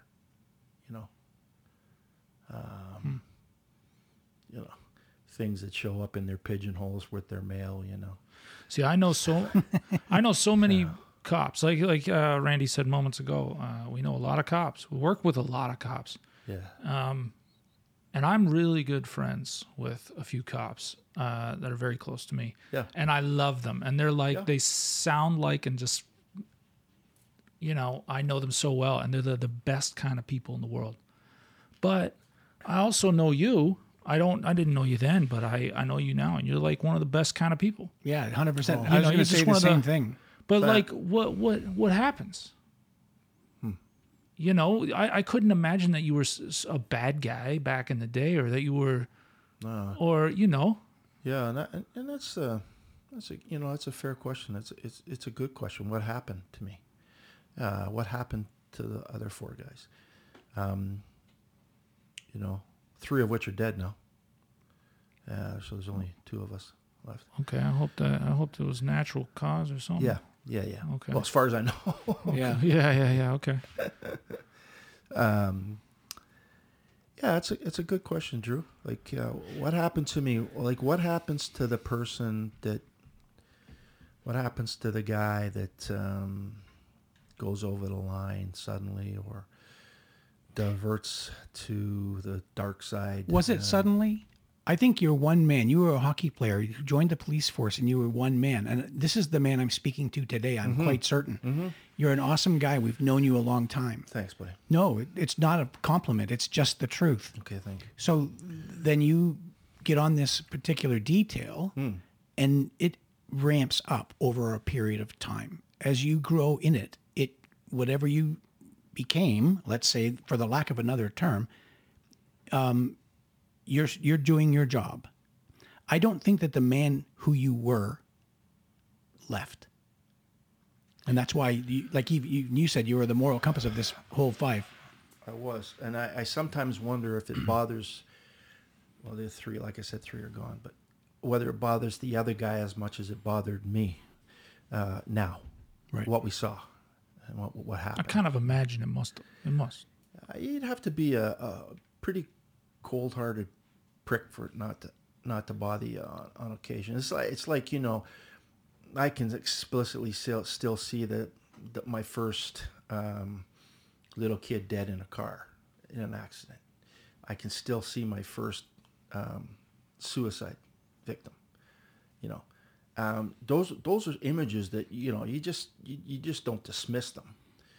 But when you're perpetuating acts of violence under the name of doing something good, it doesn't negate from the act.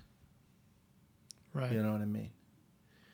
The best way that I can put it is that old saying about power corrupting and absolute power corrupting absolutely. Right. You know, power corrupts, and absolute power corrupts absolutely. You know,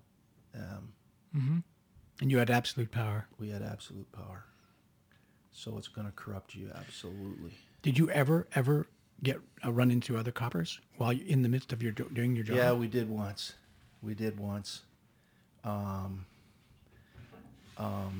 And we led him on a bit of a chase. Okay. And So you were in cars. yeah, and Jeez. and we heard him on his band, because we had more than one portable radio with us, and so my partner switched to their band, and so we could hear him calling in, you know, and we had him on. He was radioing in. He was on a chase, so you know other units are coming. Oh no. So it was kind of like, get rid of this guy quick. So we entered a cornfield and just took this car right through this cornfield. Wow. And took it across a ditch, barely got it across, ripped the underside of the car right off pretty much, but got it to the other side of this ditch. And he didn't follow us. No, I guess not. I want to try this. He didn't, that sounds like a ball. He didn't come after us. So we basically lost him, but then we had to show the staff sergeant what we did You to the did car. to the car. You know, That's hilarious. but we even had license plates that weren't attached to anything. Yeah, I imagine. Yeah, they weren't attached to anything. So But then if a copper was following you and he ran those plates for whatever reason. it just comes back not assigned.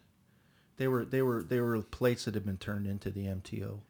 Yeah, but it would come up on his computer that it's not assigned, so would he not want to pull you over because you've got an illegal plate absolutely, on the car? absolutely. That's why we had to watch what we were doing. Yeah. I mean, it was you didn't. Let's put it this way: when you left the office, you didn't go out on patrol. You went to do something. You already had your detail in mind. Okay. So you went from A to B. So there's no willy-nilly out there. It's not driving around so other people can see you. You weren't Right. grabbing coffees and doing other shit. No. Because we getting were- a donut would give you away. We would have been hands down Yeah. gone. No, we tried to remain as covert as we could Yeah. within the realm of doing business with people on the street, Yeah. you know. Now, there were some cops that I'm sure saw us shaking down people on the street who recognized us as cops, but just probably thought we were in Just doing a UC deal in a and- bureau. Yeah. Now, were the people that were heading all this stuff, giving you the mission or whatever, are they good people? I don't know them outside of their job. Got Yeah. it. Good question. I never. Yeah, it's a good question. I I mean- never. Like you said, you only saw this chief twice or three times in your entire career. Was it political for him? Do you know? Was it was it political? Was he making his way up the ranks, Oh, sure. and he was seeing his own power and having his own fun? Oh, sure. Yeah, absolutely. You know, Once you get to that rank, you're not a policeman anymore. You're a politician. Oh, I Yeah. think that's interesting. He's answering to the mayor, right? Yeah. Yeah, and to the police bureau. Yeah, bring this Bring into it you. back in Mike. there a sorry, little bit. yeah. It's all good. Yeah, he's acting. He's a politician. That's Right. that's all there is to it. Matter of fact, the guys on the street can't relate usually to the chief of police at all. I mean, the farthest rank that a guy can probably relate to, still a patrolman, is probably your division inspector. Once you get up into superintendents and staff superintendents and then deputy chiefs and chiefs, they're just figureheads. You know, now are they on the same hockey team and all that? and they coached. Really? Yeah. That's too funny. Yeah. But I'm not saying they were bad guys. I mean, you could talk to them and stuff. Like, if I saw him at the arena, I'd have a yuck, it's Yeah, sure. chief. I'm sure he's a good dad and a good husband and Everybody just had the all job this to stuff. do. They just had a job to do. There's no doubt that they took direction from the city. Right. Of course. as you took direction from As them. I took direction, but there's no way that I can report to the mayor and have her give me directions on what to do in the field. It has to come from a commanding officer, right? You can't get any higher than chief or commanding officer, right? Could be argued that somebody in between doesn't want to be associated with that kind of stuff, you know. But the chief of police, on the other hand, he's just acting on orders from the mayor. There's a lot of carrots going around. Oh, yeah, absolutely. It's big business. It's huge business, you know. No Well, one they say thinks the it. No one police- thinks of it that way. They say that, you know, police are the biggest organized gang in the world. When you think about it, Yeah. every city, every town, every bureau, every township has them. Yeah. I mean, now at the same Wow. time, They all wear they all wear uniforms, Big budgets. big budgets. yeah. lot of- But lot I of mean, money. if your partner doesn't have your back and stuff like that, I mean, it wouldn't work anyway. Oh no, it's the same as the if you military. didn't have somewhat of a gang mentality or whatever, Same it as wouldn't work. Same as the military. You would never get into a foxhole with a guy that wouldn't have your back. I mean, Right. Yeah. you know, there's no way I'm going on patrol with a guy that I know that is afraid. Absolutely. There's Oh my no way, God. because I would refuse. I would go into the staff sergeant and say, "Staff, I refuse to be partnered with him, and this is why." Now you can put me on the front desk if you want, or you can banish me to the wherever.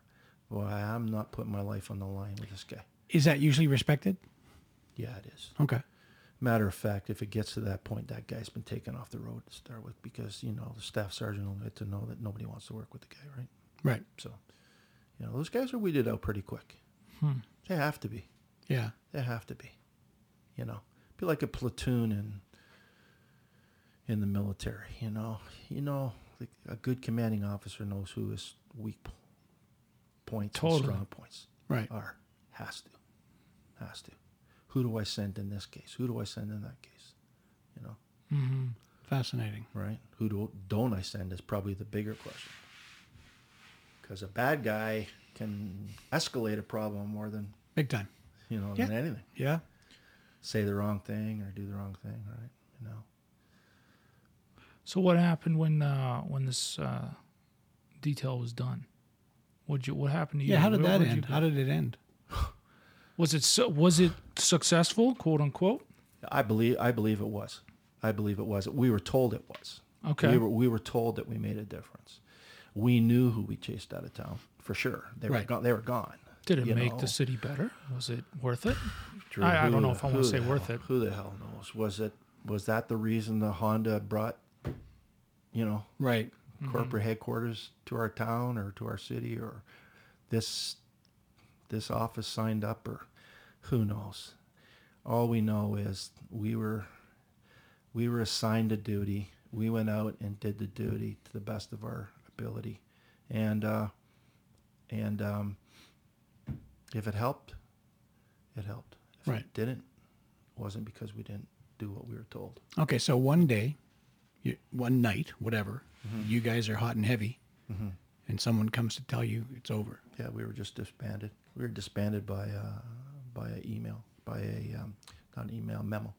Like immediately, like as of this moment, or is 2 weeks from now we're going to cut it down? Or End of the week. Go cut your hair, end of the put week. your Really? put your uniform on, get back to. Is that really what happened? A couple of guys made bureau. A couple of guys went right into a bureau, and the other three guys, me included, went back out on the road, Okay, so I don't know what bureau means. like a detective bureau. Oh, I just see. like Okay. like Okay. a morality bureau, or Right. young offenders, or whatever. you Okay. know, a Just another specialized branch, bureau, a sort of. branch, Yeah, branch, okay. And the other three guys, me included, got booted back on the road, which for me was fine. But then it was during that time that I got to ask myself, what did I do that for? Yeah. Yeah, the decompression time. Did it Like, change your game? Yeah, it made me a different person, you know. Made me a different person.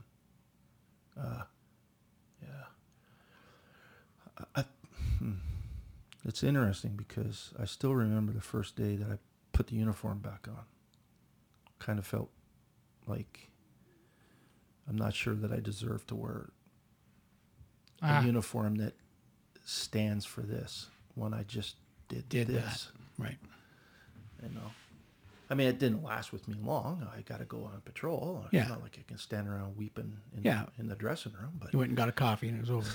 You know, but it did dawn on me like, yeah, well, you know, this was heavy, and this was the worst part about it is you couldn't say anything to anybody. Couldn't tell anybody. Well, this right here is how most criminals get caught, right? They speak words because they can't help holding it in. So I imagine it was a bit of a similar vibe on your part. Yeah, I mean, I never really was in fear of, you know, having any repercussions come back on me, because, you know, that would involve having a victim to give evidence, and in most cases, those victims were all gone. Right. You know, and they wouldn't give evidence against you anyway. Right. You know? Did any of you five ever get together and chat about this after the fact? No. Really, eh? No. So once you guys were disbanded, guys went into the bureau, 3 guys went into cars. I'll be perfectly honest with you, Randy. Once we were disbanded, I didn't want anything to do with the other 4 guys. Copy. Yeah, I'd had enough. I had enough of them. One guy in particular.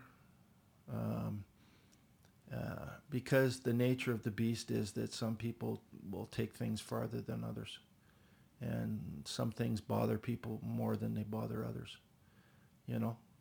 And we had a couple of guys in that I didn't want to have anything to do outside of outside of what I had to do or what I was signed up to do. Right. Well, looking back on it is like I said when we started this talk, it's crazy. Like, why I even did it? Like,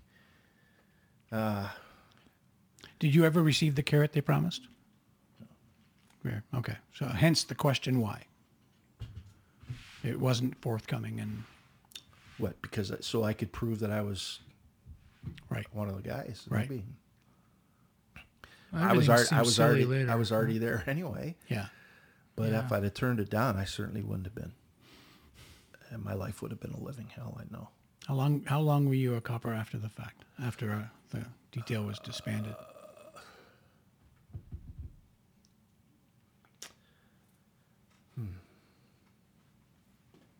10 years. Oh, okay. A length of time. Mm-hmm. And how did that go?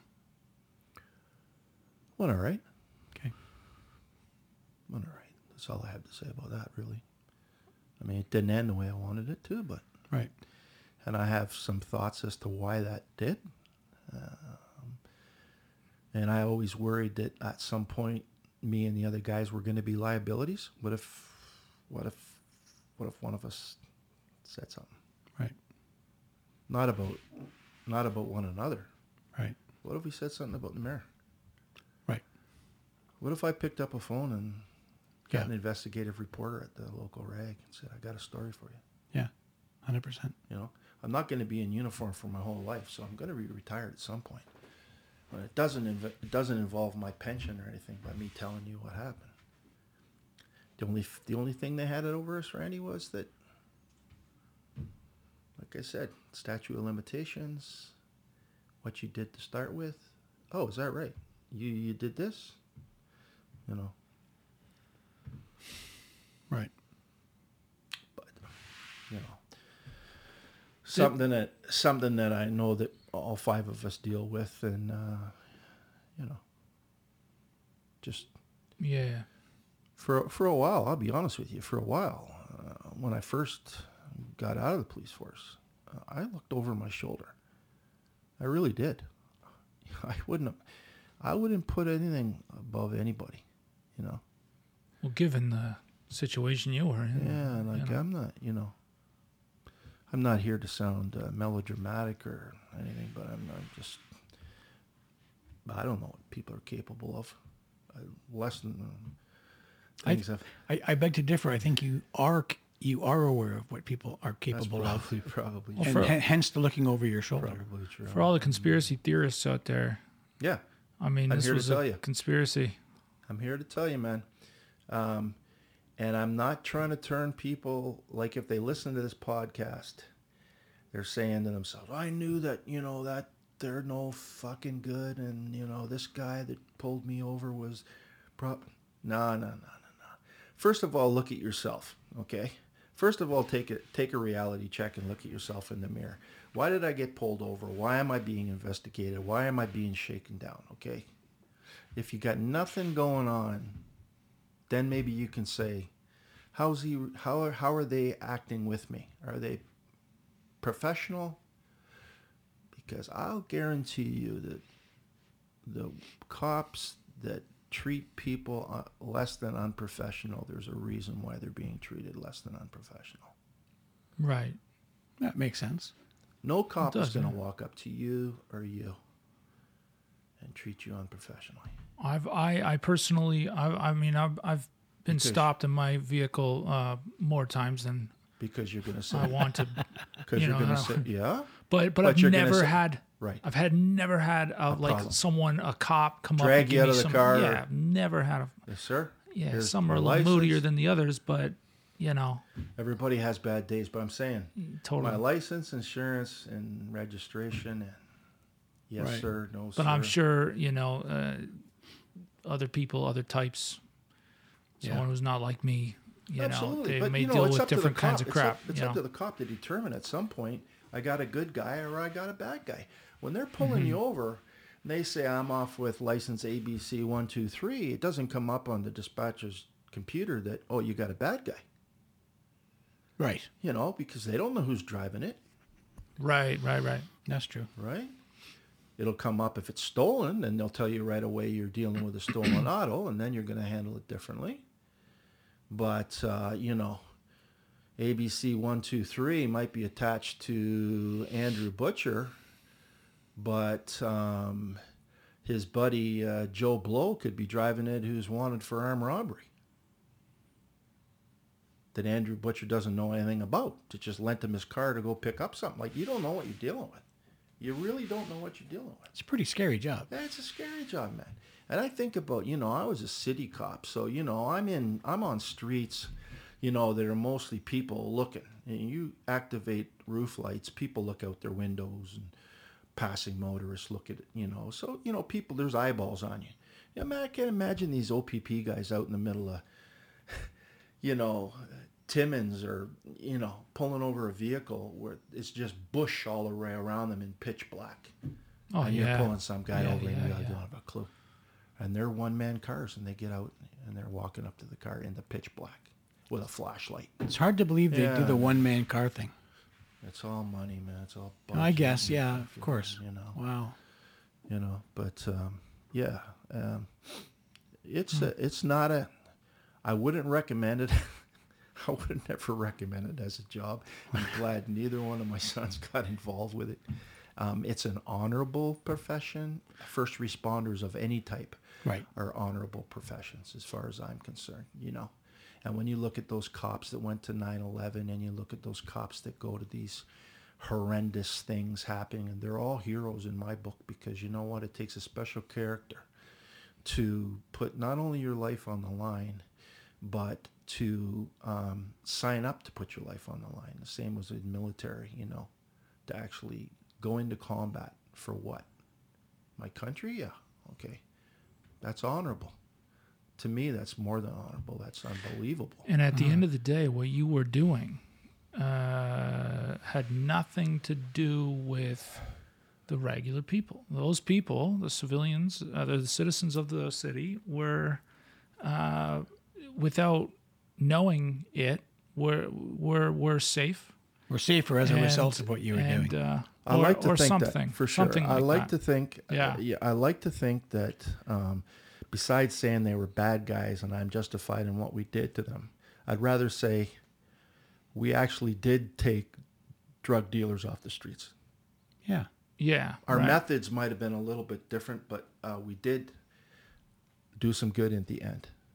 You know, did we maybe somewhere down the line we saved some kid's life? Who knows? It's entirely possible. You know, yeah. like you don't know. But it'd be nice to know that, eh? That's whole butterfly. Yeah, it'd be beautiful to know, because then I could shush away some of the demons that follow me around. Yeah. Yeah. Yeah, well, the butterfly effect, that's what you're going to say? Yeah. Yeah, you know Nobody you did knows, something right? to this guy, and everything went out and out Nobody and out knows. in ripples. And you know what? One of those guys that we chased away. Say one of those guys that we didn't deal with very nicely, and he went away. What if he decided at that point, I'm not doing this anymore? What if it turned his life around? Maybe turned out good. Interesting. You know what I mean? Like, who knows? Who knows? You know? Yeah. It's just, I think it's the whole point of coming into a job that's honorable, being sworn into something that's, you're upholding the law. The law entails that you operate within certain rules. Breaking those rules kind of take you outside of that. They don't apply to me, and I'm something special. And that's not a great feeling for me, you know. But by being assigned this detail, that's what they were basically pinning on us, all 5 of us. They knew that they were gonna hurt us in the end, you know. Yeah, and they didn't care. They didn't care, man. Did any of you get a carrot at the end of this? Or did you all just... Well, if a carrot is going into a bureau, none of them ever got rank. Like, none of us ever became like... Yeah, but I mean, I guess you don't even know what the other ones were promised at the end of the day. So it stands to reason, because they didn't uphold the promise they made you. The others You guys didn't must have either. had a chit-chat about some stuff during your time together.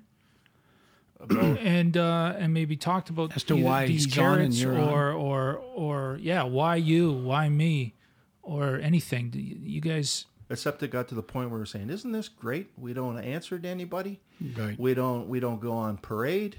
We don't have to show up at the division at certain times. We don't have to do paperwork. We don't have to do any of this shit. We do what we want. As long as you guys are getting the job done." Yeah. Now, what if you guys were never taken out of this detail? Would it just keep going? We all knew it eventually it had to end. But if it didn't end, do you think that the power would just corrupt you? Lifelong? Powers.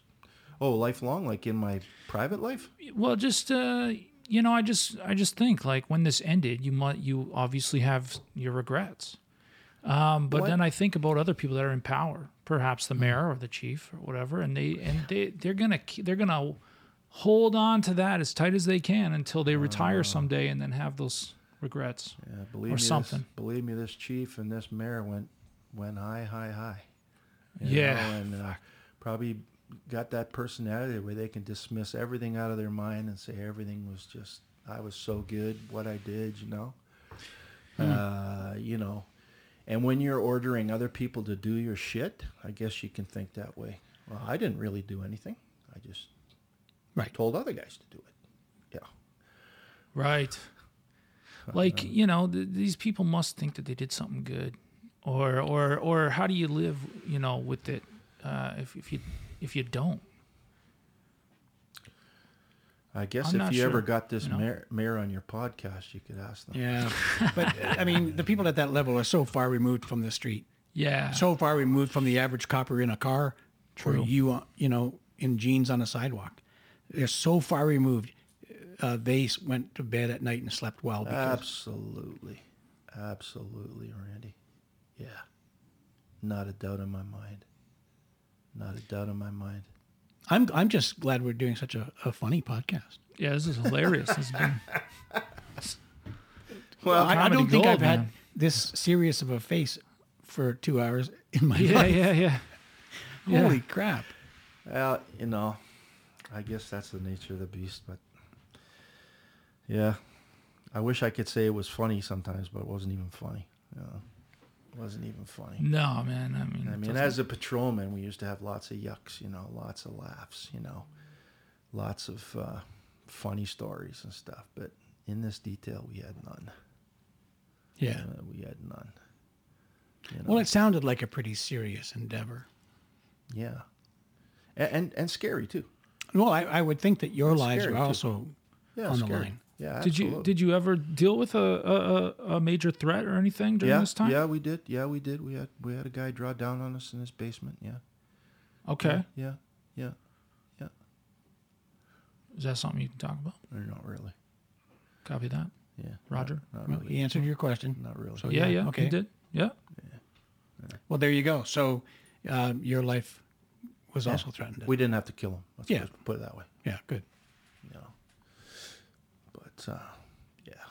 Man. I mean, yeah. And there, there was collateral damage that went along with it too. That's the thing that bothers you a lot too, is the collateral damage, that went along with the shit too. Like other people that got involved because these people were involved with them, and you can imagine what I'm talking about. You're breaking into somebody's house and they have a other, spouse. and there's other people. Or children. Yeah, no children, thank God. Okay, good. Yeah. Really? Okay, that's Yeah, no children. Didn't have to deal with that. Wow. I think a pair of the guys when I wasn't on a certain day, they dealt with one that had a kid, but I didn't at any time have to deal with kids. Spouse, on the other hand, Yeah. and I'd love to talk about it, but I can't. No, it's all good. It's all good. So yeah. wow, man. Jesus. Yeah, man. You So kind of left us all kind of quiet. yeah, here. can we go back to hockey? Dark shit. Yeah. Let's do it. Well, you know what? To wrap it all up, guys, or to kind of put a bow on it, as they say, I'm not obviously, as you can tell, I'm not happy with my career the way it went. I didn't start off. I didn't get into it to do what I did. But if it points out anything, it's that there is corruption and power everywhere. and they know how to turn And the everyday individual into what they need you to be doing. What they need. Yeah. Especially in a paramilitary situation like the police force, where you're still saluting and yes or no, sir. A certain brotherhood. Much easier to have somebody do something when you're a commander in the military and the police than it is to have your boss at the office tell you to do something. Right, I never thought of it that way. They're a paramilitary sort of thing, the police force, and they do salute, and they. Mm-hmm. That's fascinating. I never thought about it that way. Absolutely, you're a paramilitary. It's not just a job. It's not a job, man. Well, yeah. You get a paycheck every 2 weeks. That's where it's supposed to. Yeah, I mean, it's a job, but it's not like my job. No.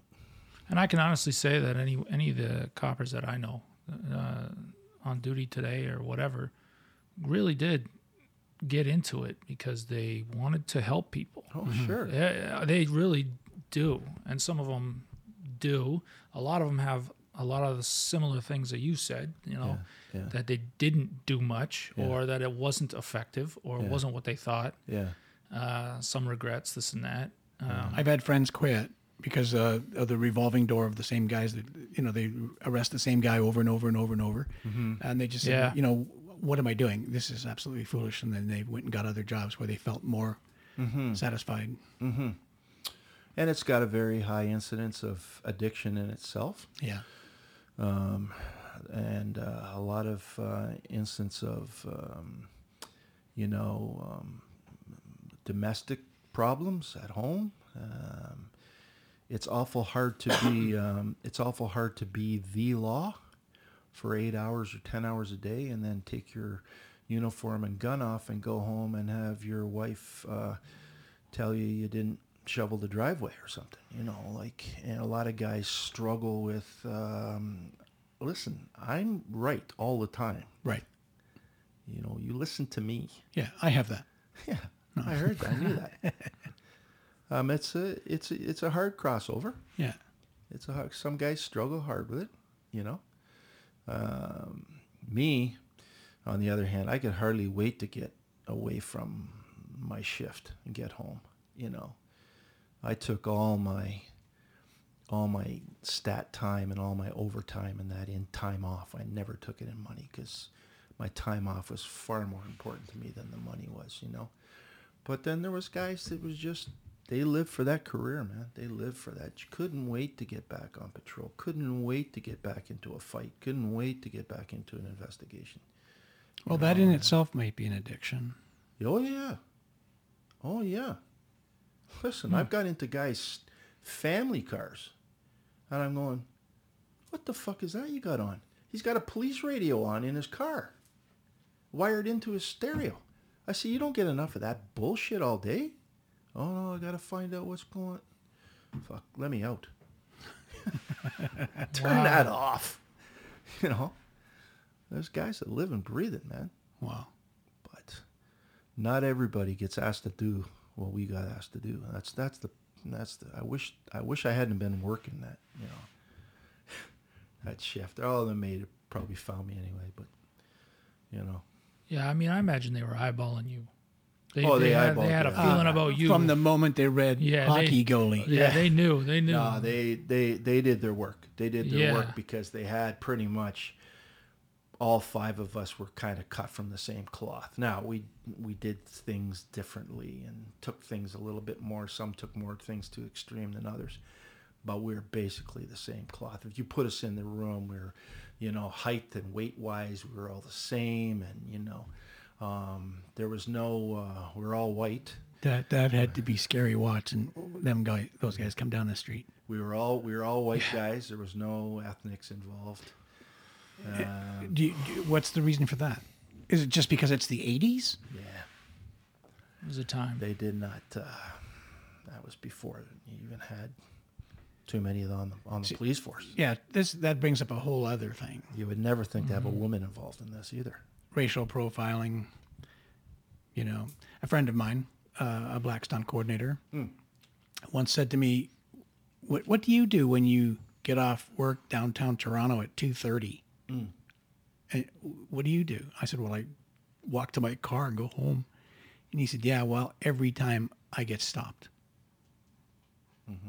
Because he's a single black guy downtown Toronto at 2:30 in the morning, and somebody stops him. And I think that's disgusting. Now, see, I said earlier that I have never dealt with a problem. I might have been stopped 30 times on the road, but I've never had an issue with a cop. But I imagine that there are other people of different ethnic groups that would completely, I mean, they're listening to me going, well, yeah, you're just a tall, brown-haired white guy. True enough. You know, what was it like at the time? I got mixed opinions on this racial profiling and stuff. You know, you have to do the job because, you know, there are certain ethnics groups that are more involved in certain things than others. And gang activity and things of that nature. Sure. I mean, you know. But there's a reason for that shit, too. There's a reason for it, but the cop doesn't have that luxury to start sitting in his car and think about the reason why he is this. You know, it's like, I got to deal with him. What's he going to do to me? Or how's he going to react to me? You know, you can be on patrol, let's say on a midnight shift at 2 o'clock in the morning in an industrial area, and have a van roll out from behind a warehouse, you know, with its lights off, and then it clicks it on as it gets to the road. And, you know, there's a white guy driving. Back in the 80s, I'm not talking about so much now. Back in the 80s, that would probably get you stopped. But there was probably in the cop's mind he worked at the warehouse and was working late. Back in the 80s. 90s. Swap that over with maybe a black guy or two black guys coming out in a van behind in the middle of the night with their lights off. Guaranteed you're getting backup and you're getting out of your car with your gun drawn. And see, therein lies the prejudice. And then there lies the prejudice. However, my dear departed father always used to say, we had a saying, it went, if you waddle like a duck and quack like a duck, chances are you're a duck. Right, but the two black guys in the van did nothing to indicate they were Did ducks. nothing besides be black. Correct. Their brethren, who are lumped into this majority of so-called this type of crimes, have laid the path for them. No, I understand, but there's gang violence among every ethnicity. Yeah. No, absolutely. And we had a black guy on my platoon back in the day, and he'd tell you the same thing. I would have pulled over those black guys in the van, and I would have called for backup versus the white guy, who Yeah. could have killed you just as easily, Sure. right? But it's just the way it was. So do you think that the police are misunderstood in that regard, or is it, or, you know, we see stuff all the time on TV about, you know, just race issues constantly. George Floyd, It's constantly. knee on the neck. Yeah, like that. I mean, that's terrifying and terrible in every way, shape, and form. But, I mean, given statistics and things that you knew as a cop, Yeah. I mean, I imagine cops today, in some regard, are misunderstood. Oh, I would agree with you. Maybe. I don't know. I would agree with you. Yeah. I would agree with you. And looking at that cop, you know, with that Floyd guy, you know, I just wonder what it was in that copper's head at the time. For 9 minutes, what For was in 9 his minutes. fucking head? You know, if you did a psychiatric build up on this guy, was he afraid? Did he have a complex? You know, was he afraid to get off his neck because he's afraid that this guy's because he can't fight? You know, what was he thinking? You know. Yeah. Which, I mean, he had three buddies with him. But I mean, here's a guy that I know wasn't trained very well. As soon as you got a guy prone on his stomach with handcuffs on, he is no threat to you. yeah. He is no threat to you. All you got to do is kneel on the base of his back if you don't want him to get up. Mm-hmm. But he had two other cops laying on his legs. Yeah. You So could have what- just sat him up, lean him against the car. So, yeah, where is he going? Hands kill. Hands kill. If a guy's got a loose hand or two loose hands, he's a threat. As soon as you tie up his hands, nobody's a threat. Unless he can shoot a gun with his toes or stab you with his feet. Which, I mean, there's Right. very few of those guys out there. You I don't know. know of any. You know what I'm saying? And that's got to do with training too, okay? Some of those places in the States, they train these guys for 2 weeks, give them a gun, say, out you go. You know, like it's ridiculous. Wow. Ridiculous. But I can see this cop rolling up. He gets the call. We got a 6'6" black guy, 280 pounds, who just passed a bad check at a convenience store, and he's Yeah. now out on the street. So here's yellow buddy boy rolling up on this thing going, I'm terrified. I'm terrified. So as soon as he gets his partners with him, he gets tough. You know? I see it all the time. Tough in numbers, you know, not so tough on your own. But to lay on his neck for 8-9 minutes, like... No, it's he- it's obviously it's fucking just, crazy. It's just, yeah, he's not right. The guy's not right. Right. No. And he's where he belongs, okay? He's where he belongs. And there isn't probably another cop on this face of this earth that would say he's not where he belongs. I Totally. mean, we're not trained to choke out people to death, affecting arrests. Right. You know, you're just not. What are your thoughts on Canada's banning assault-style rifles and the now moratorium on the sale of handguns and the importation for law-abiding citizens? The assault rifles, I kind of get. To me, an assault rifle has one purpose and one purpose only. And that's to kill human beings. As many as possible. As many as possible, as quickly as possible. Handgun, on the other hand, has different things. People target shoot with them. You know, people argue, I could target shoot with an AR, 47 or something. No, you don't, okay? Like, they're military weapons, okay? But for me, it's got to be across the board. If you're going to ban assault rifles, then you ban them from everybody. From everybody. Like including, Bad guys. well, yeah, but you can't ban from bad guys. I'm not talking about bad guys. That's what- we have yeah, a certain so- we have a certain ethnic group in Canada that's allowed to own assault rifles. That's correct. That's correct. And Well, who's this? What are you talking about? the native community can own. Oh, I see. AK-47. I just didn't know that. Because they say they can hunt with them. Right. Now, I've never seen anybody hunt a deer with an AK-47, but apparently it's within their right to. Maybe they're bad hunters. No. Bad shot. But Which we know they're not. But what I'm Based on saying is, if you're going to ban something, it's the same as the drug stuff.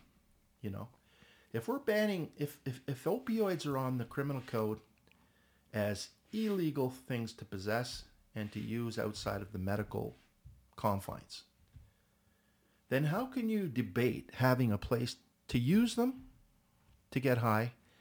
And you've even gone so far as to debate giving them out to people. right. And they're illegal. Are they illegal or are they not illegal? Well, this is it. The point. Drugs are illegal, but they still have them. The fact that you write a bill and you sign your name on it to say that this drug is illegal won't stop people from having them. By the same token, when the government bans handguns and takes them away from law-abiding citizens who are not committing crimes with these firearms, you can sign that bill, but that doesn't take the handgun out of the bad guy. Right. So they're doing nothing about gun crime by taking them out of the hands of law-abiding citizens. They are not. What do you think they're doing? They must know this. Is there a bigger plan? Do they? Do they? Yeah, true. Oh, I don't know. Like, do you when everyone's sitting here going, oh, they got this in mind, or they're doing this? I don't know. Are they? Like, what's the deal?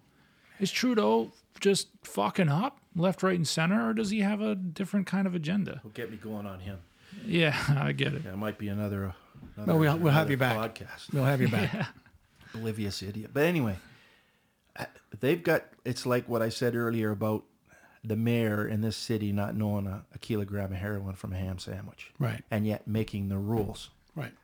That And affect us. you've sat in their office and you shake my get head. that. I Yeah, shake you my get head. that. Okay. I shake my head. It's like, do you know what you're talking? Like read a little bit. You know what I mean? Like. So, but then there's this mayor who doesn't have a fucking clue. But then there's another mayor who has such a clue that they have to hire a couple of hard cops to go do some things. But again, Drew, we're talking about getting back to me and what I did back in the day. We're talking about probably a time in history where this would never repeat itself because you don't have to sell an area to business anymore. Okay. Business knows where they want to be, and business knows That's strategically, geographically, economically where they're situating their offices and where their headquarters are. They don't need some mayor handing out, Disney World pamphlets on bring your business here. You know, they've been able to suppress some of these. What do you call it? Sort of segregate the crime in a way. Right. You're never going to repeat the 80s in policing. You're never going to repeat it because so many things have changed. Number one and the biggest one is cell phones. Okay. Yeah. Cameras. Cameras. Right. I mean, everybody has got a camera. Everybody has a camera. Hence, now, is the reason why we know a lot about these other things that are happening. Police are wearing. Police wear shit. body cameras now. Yeah. Shit, we didn't even have cameras in the interview rooms. There was not a camera. Once you set foot past the front desk, there wasn't a camera until you got locked up in prison, down in the holding cell. Then there was one in case you committed suicide. Other than that, none. You did what you want. Like on the streets, nobody had cameras. I mean, it was rare to see a camera on a house back then. Now, never mind doorbell cameras. Yeah, they're everywhere. They're everywhere now, right? But it seems to me, with the more technology you have, and you'd think that things would calm down or crime would go the other way. It's the way that we look upon crime now. It's become so like we're so used to seeing things that 20 years ago we would have been on the phone and the police would have been there right away, and that person would have been taken away like somebody injecting heroin on a park bench. People walk right on by now. Yeah. I've seen similar shit. You've got people here standing on traffic islands asking for money. Well, the Highway Traffic Act says you're not allowed to loiter on a traffic island. You're not allowed to be on traffic islands. So why aren't they moved along? Police drive right on by. Right on by. Is it because there's bigger issues, or They've been told to just let it don't go? worry about it. It's like we've become accustomed to, and the best way that I can put it is, when I was at University of Toronto, I had a professor who taught medieval history, but his specialty was the Roman Empire. And this guy was brilliant. He was world renowned on the Roman Empire, and specifically the fall of the Roman Empire. And he used to say, he said to us as a class, he said, anybody that thinks that the Roman Empire fell because somebody else became militarily more powerful and took them over is not accurate. The Roman Empire crumbled from within, politically, morally, fabrically, crumbled from within until it was so weak that it enabled somebody else to take it over. Well, that sounds familiar. And then he said, remember this statement. And I remembered all of these years. He says, there is an inherent danger in a society that's made its peace with decline. Whoa. Yeah, man. Jeez. That's what we're doing here. Walking by addicts shooting up on our park benches. People stumbling around, shadow boxing or yelling at cars as they drive by. People following children or whatever. Like, we just become so numb to it all that it's almost become acceptable. And that's where our society is crumbling. And our police have everything to do with it as well. Well, mental illness is not nice. It's not good for anything. No. But we're not helping that either. No, we're You not. should lower your mic a little, just so the camera can see your pretty beard. Oh, they know who I am. We're not. We don't have enough help out there. It's gotten away from us. Mental health has gotten away from us. It's rampant, and we don't know how to do it. We don't know how to. There's no solving it, but we don't know how to deal with it. So the powers that be come up with these Band-Aid ideas. Well, let's open up and get high. Let's open up a site where we can watch them get high. That'll fix it. Yeah. Let's make sure that they're alive, because that's the big thing. We don't want them to take bad drugs. Where do you think they're getting the drugs from? Are you supplying them? No. Yeah, government supplied clean, good drugs. Yeah. Well, who's supplying that? Who's paying for that? Yeah, totally. Oh. It boggles the mind. It boggles the mind. But I don't know where we've got to as far as, like I said, the way we just pass by things now, and we take it as, oh well, same with politicians. Oh, he's corrupt. Oh, we know they're all corrupt. They're all corrupt. Well, don't they work for us? Don't we pay? Didn't we vote them in? What do you mean they're all corrupt? But that's true. But what do we do about that? What do we do about it? And then we as a society become incredibly complacent to the fact that our politicians are corrupt. We know both sides. Yeah. And we just take who we feel in our hearts is the better side. Well, that's the thing, is we really don't have choice. I mean, if you go to the convenience store, you got 100 different candy bars. But if you came over to me and said, here's 3 different ones, that's my choice. It's not, I didn't get to go to the candy bar or the convenience store. I only get what you gave me. And that really is what's happened in our world. I mean, I battle with the whole voting thing just only because it's one of these 3 candy bars that I just don't like. I don't like either one of these candy bars. How do I choose? Right. Right. Yeah. No, it's perplexing for sure. It is. I don't have a solution for it. I don't know. I don't know what it is, but we're going to have to start as a society caring more about one another, and we're going to have to start. We're going to have to start clamping down on things that have gotten out of hand. And I'm not talking about locking people up in prison, but we got to do something before our Roman Empire crumbles. Well, the locking things up in prison, people in prison, the law states this: if they break it, they should go. We have several friends who are prison guards, and the stories are incredible. Oh, yeah. That this person's just let go, this person's let go. Look at these guys that just the guy that in Saskatchewan. That's right. Now they're going to the Pro Board. Why'd you let this guy go? 100%. Tried to stab somebody before. Yeah, totally. And you've got him down here as a high risk to reoffend. Right. But you let him go? Yeah. Now we just killed 10 people. Yep. Oh, that's all right. Yeah. It's just mind-boggling. Now, is there? I mean, if somebody like that, they can't justify keeping him in prison for his, his crime wasn't big enough. Mm-hmm. So, is there? I mean, what kind of middle ground could there possibly be? Is it somebody looking after these people, making sure nothing, these 10 stabs can't happen? How the hell do you even prevent something like that? Some people are rehabilitated. You ban knives. Well, yeah. No, there has to be a list of offenses that are considered this side of the spectrum, and there's got to be ones that are considered this side of the spectrum. Well, that's interesting. You know what I mean, there are people in prison to this day because they had 20 pounds of marijuana. Oh, listen, man, I think about and now that marijuana is legal, but they let the criminal let the violent guy out.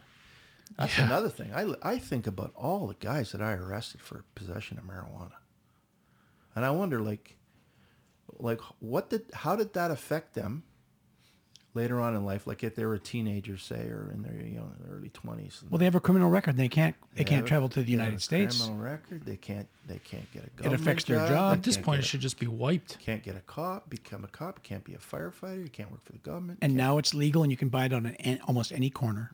Buy it on Amazon, for Christ's sake. There you go. I'm buying some when I leave here. That's surprising, right? Yeah. Once again, I'm shocked. That's hilarious. Just saying, But again, back to my spectrum sides.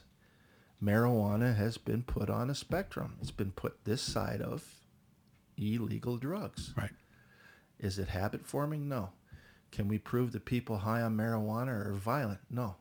Do people high on marijuana usually commit crimes other than passing out somewhere or something? Yeah, no. Loitering. These are the crimes I commit. No. So it's been placed on this side, and somebody looked at it down the road and said, "Let's, you might as well just make this legal." So they did. But how can you justify doing that with fentanyl?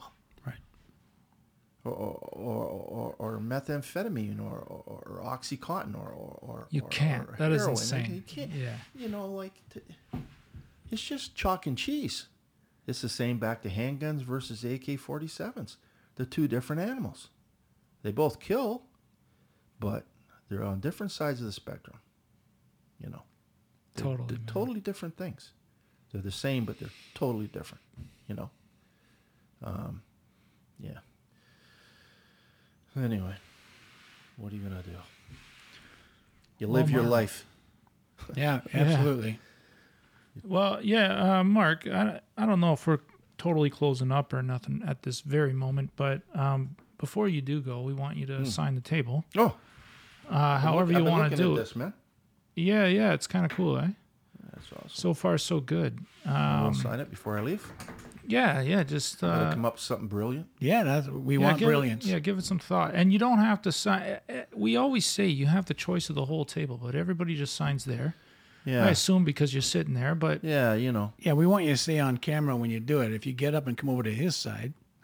Yeah, true. Yeah, just so pick your spot, whatever. I will. You want me to do it now? Yeah, do it. Just think about what you want to. All right. Yeah, give it some thought or whatever. All right. All right. You can start talking about hockey again if you want. And this is where we mention the people that are listening to the podcast as opposed to watching the podcast. That scratch noise is Mark signing our table. Oh, yeah. I think people are getting to know that. Yeah, I like this. You're under arrest, but it's the yours. Should have apostrophe. Should have got an E? there. Yeah. Well, you put the apostrophe in the wrong spot. Oh, I didn't. Listen, Mark. Well, yeah, you know what? I wasn't an English major. I like that better anyway. He was a history. Love it, man. Mark, thank you for coming down here, brother. Thanks for having us, guys. And I just, like I said, I just want to reiterate for people that are listening and that you know, the police aren't all bad. Okay? No, and even the guys that you think or have been written up as being bad, sometimes have been pushed there, just the same as sometimes bad guys have been pushed where they've been pushed. I like that. That's interesting. Yeah. And so if we keep everybody on that same spectrum, you know, there's good and bad in everything. That's the truth, man. Yeah. But I think that most police are pretty good people. Yeah. Yeah. I would imagine so. Yeah. I agree. Most people are pretty good people. They don't want to ruin your life. They really don't. They really don't want to ruin your life. I know that if somebody got hurt just up the street and somebody's watching, most of the time these people come to the aid of somebody because they want to help. People want to. People are good. People are are good. generally good. Yeah. You know, like I said, when we start getting away from people being good, then we get problems. So let's officially say that let's finish that golf game one day. Let's do it. Let's man. just start over. Let's start over. Yeah, same Do a place whole too. 18. I really want to go. I think I was beating you bad. Let's start over. Yeah. That's awesome. Thanks, guys. Mark Fisher, Appreciate thanks it. for coming, man. Thank you, man. Thank you very much, Thanks, man. Drew. Okay, buddy. Cheers. Cheers. All right. Got it, Deanna.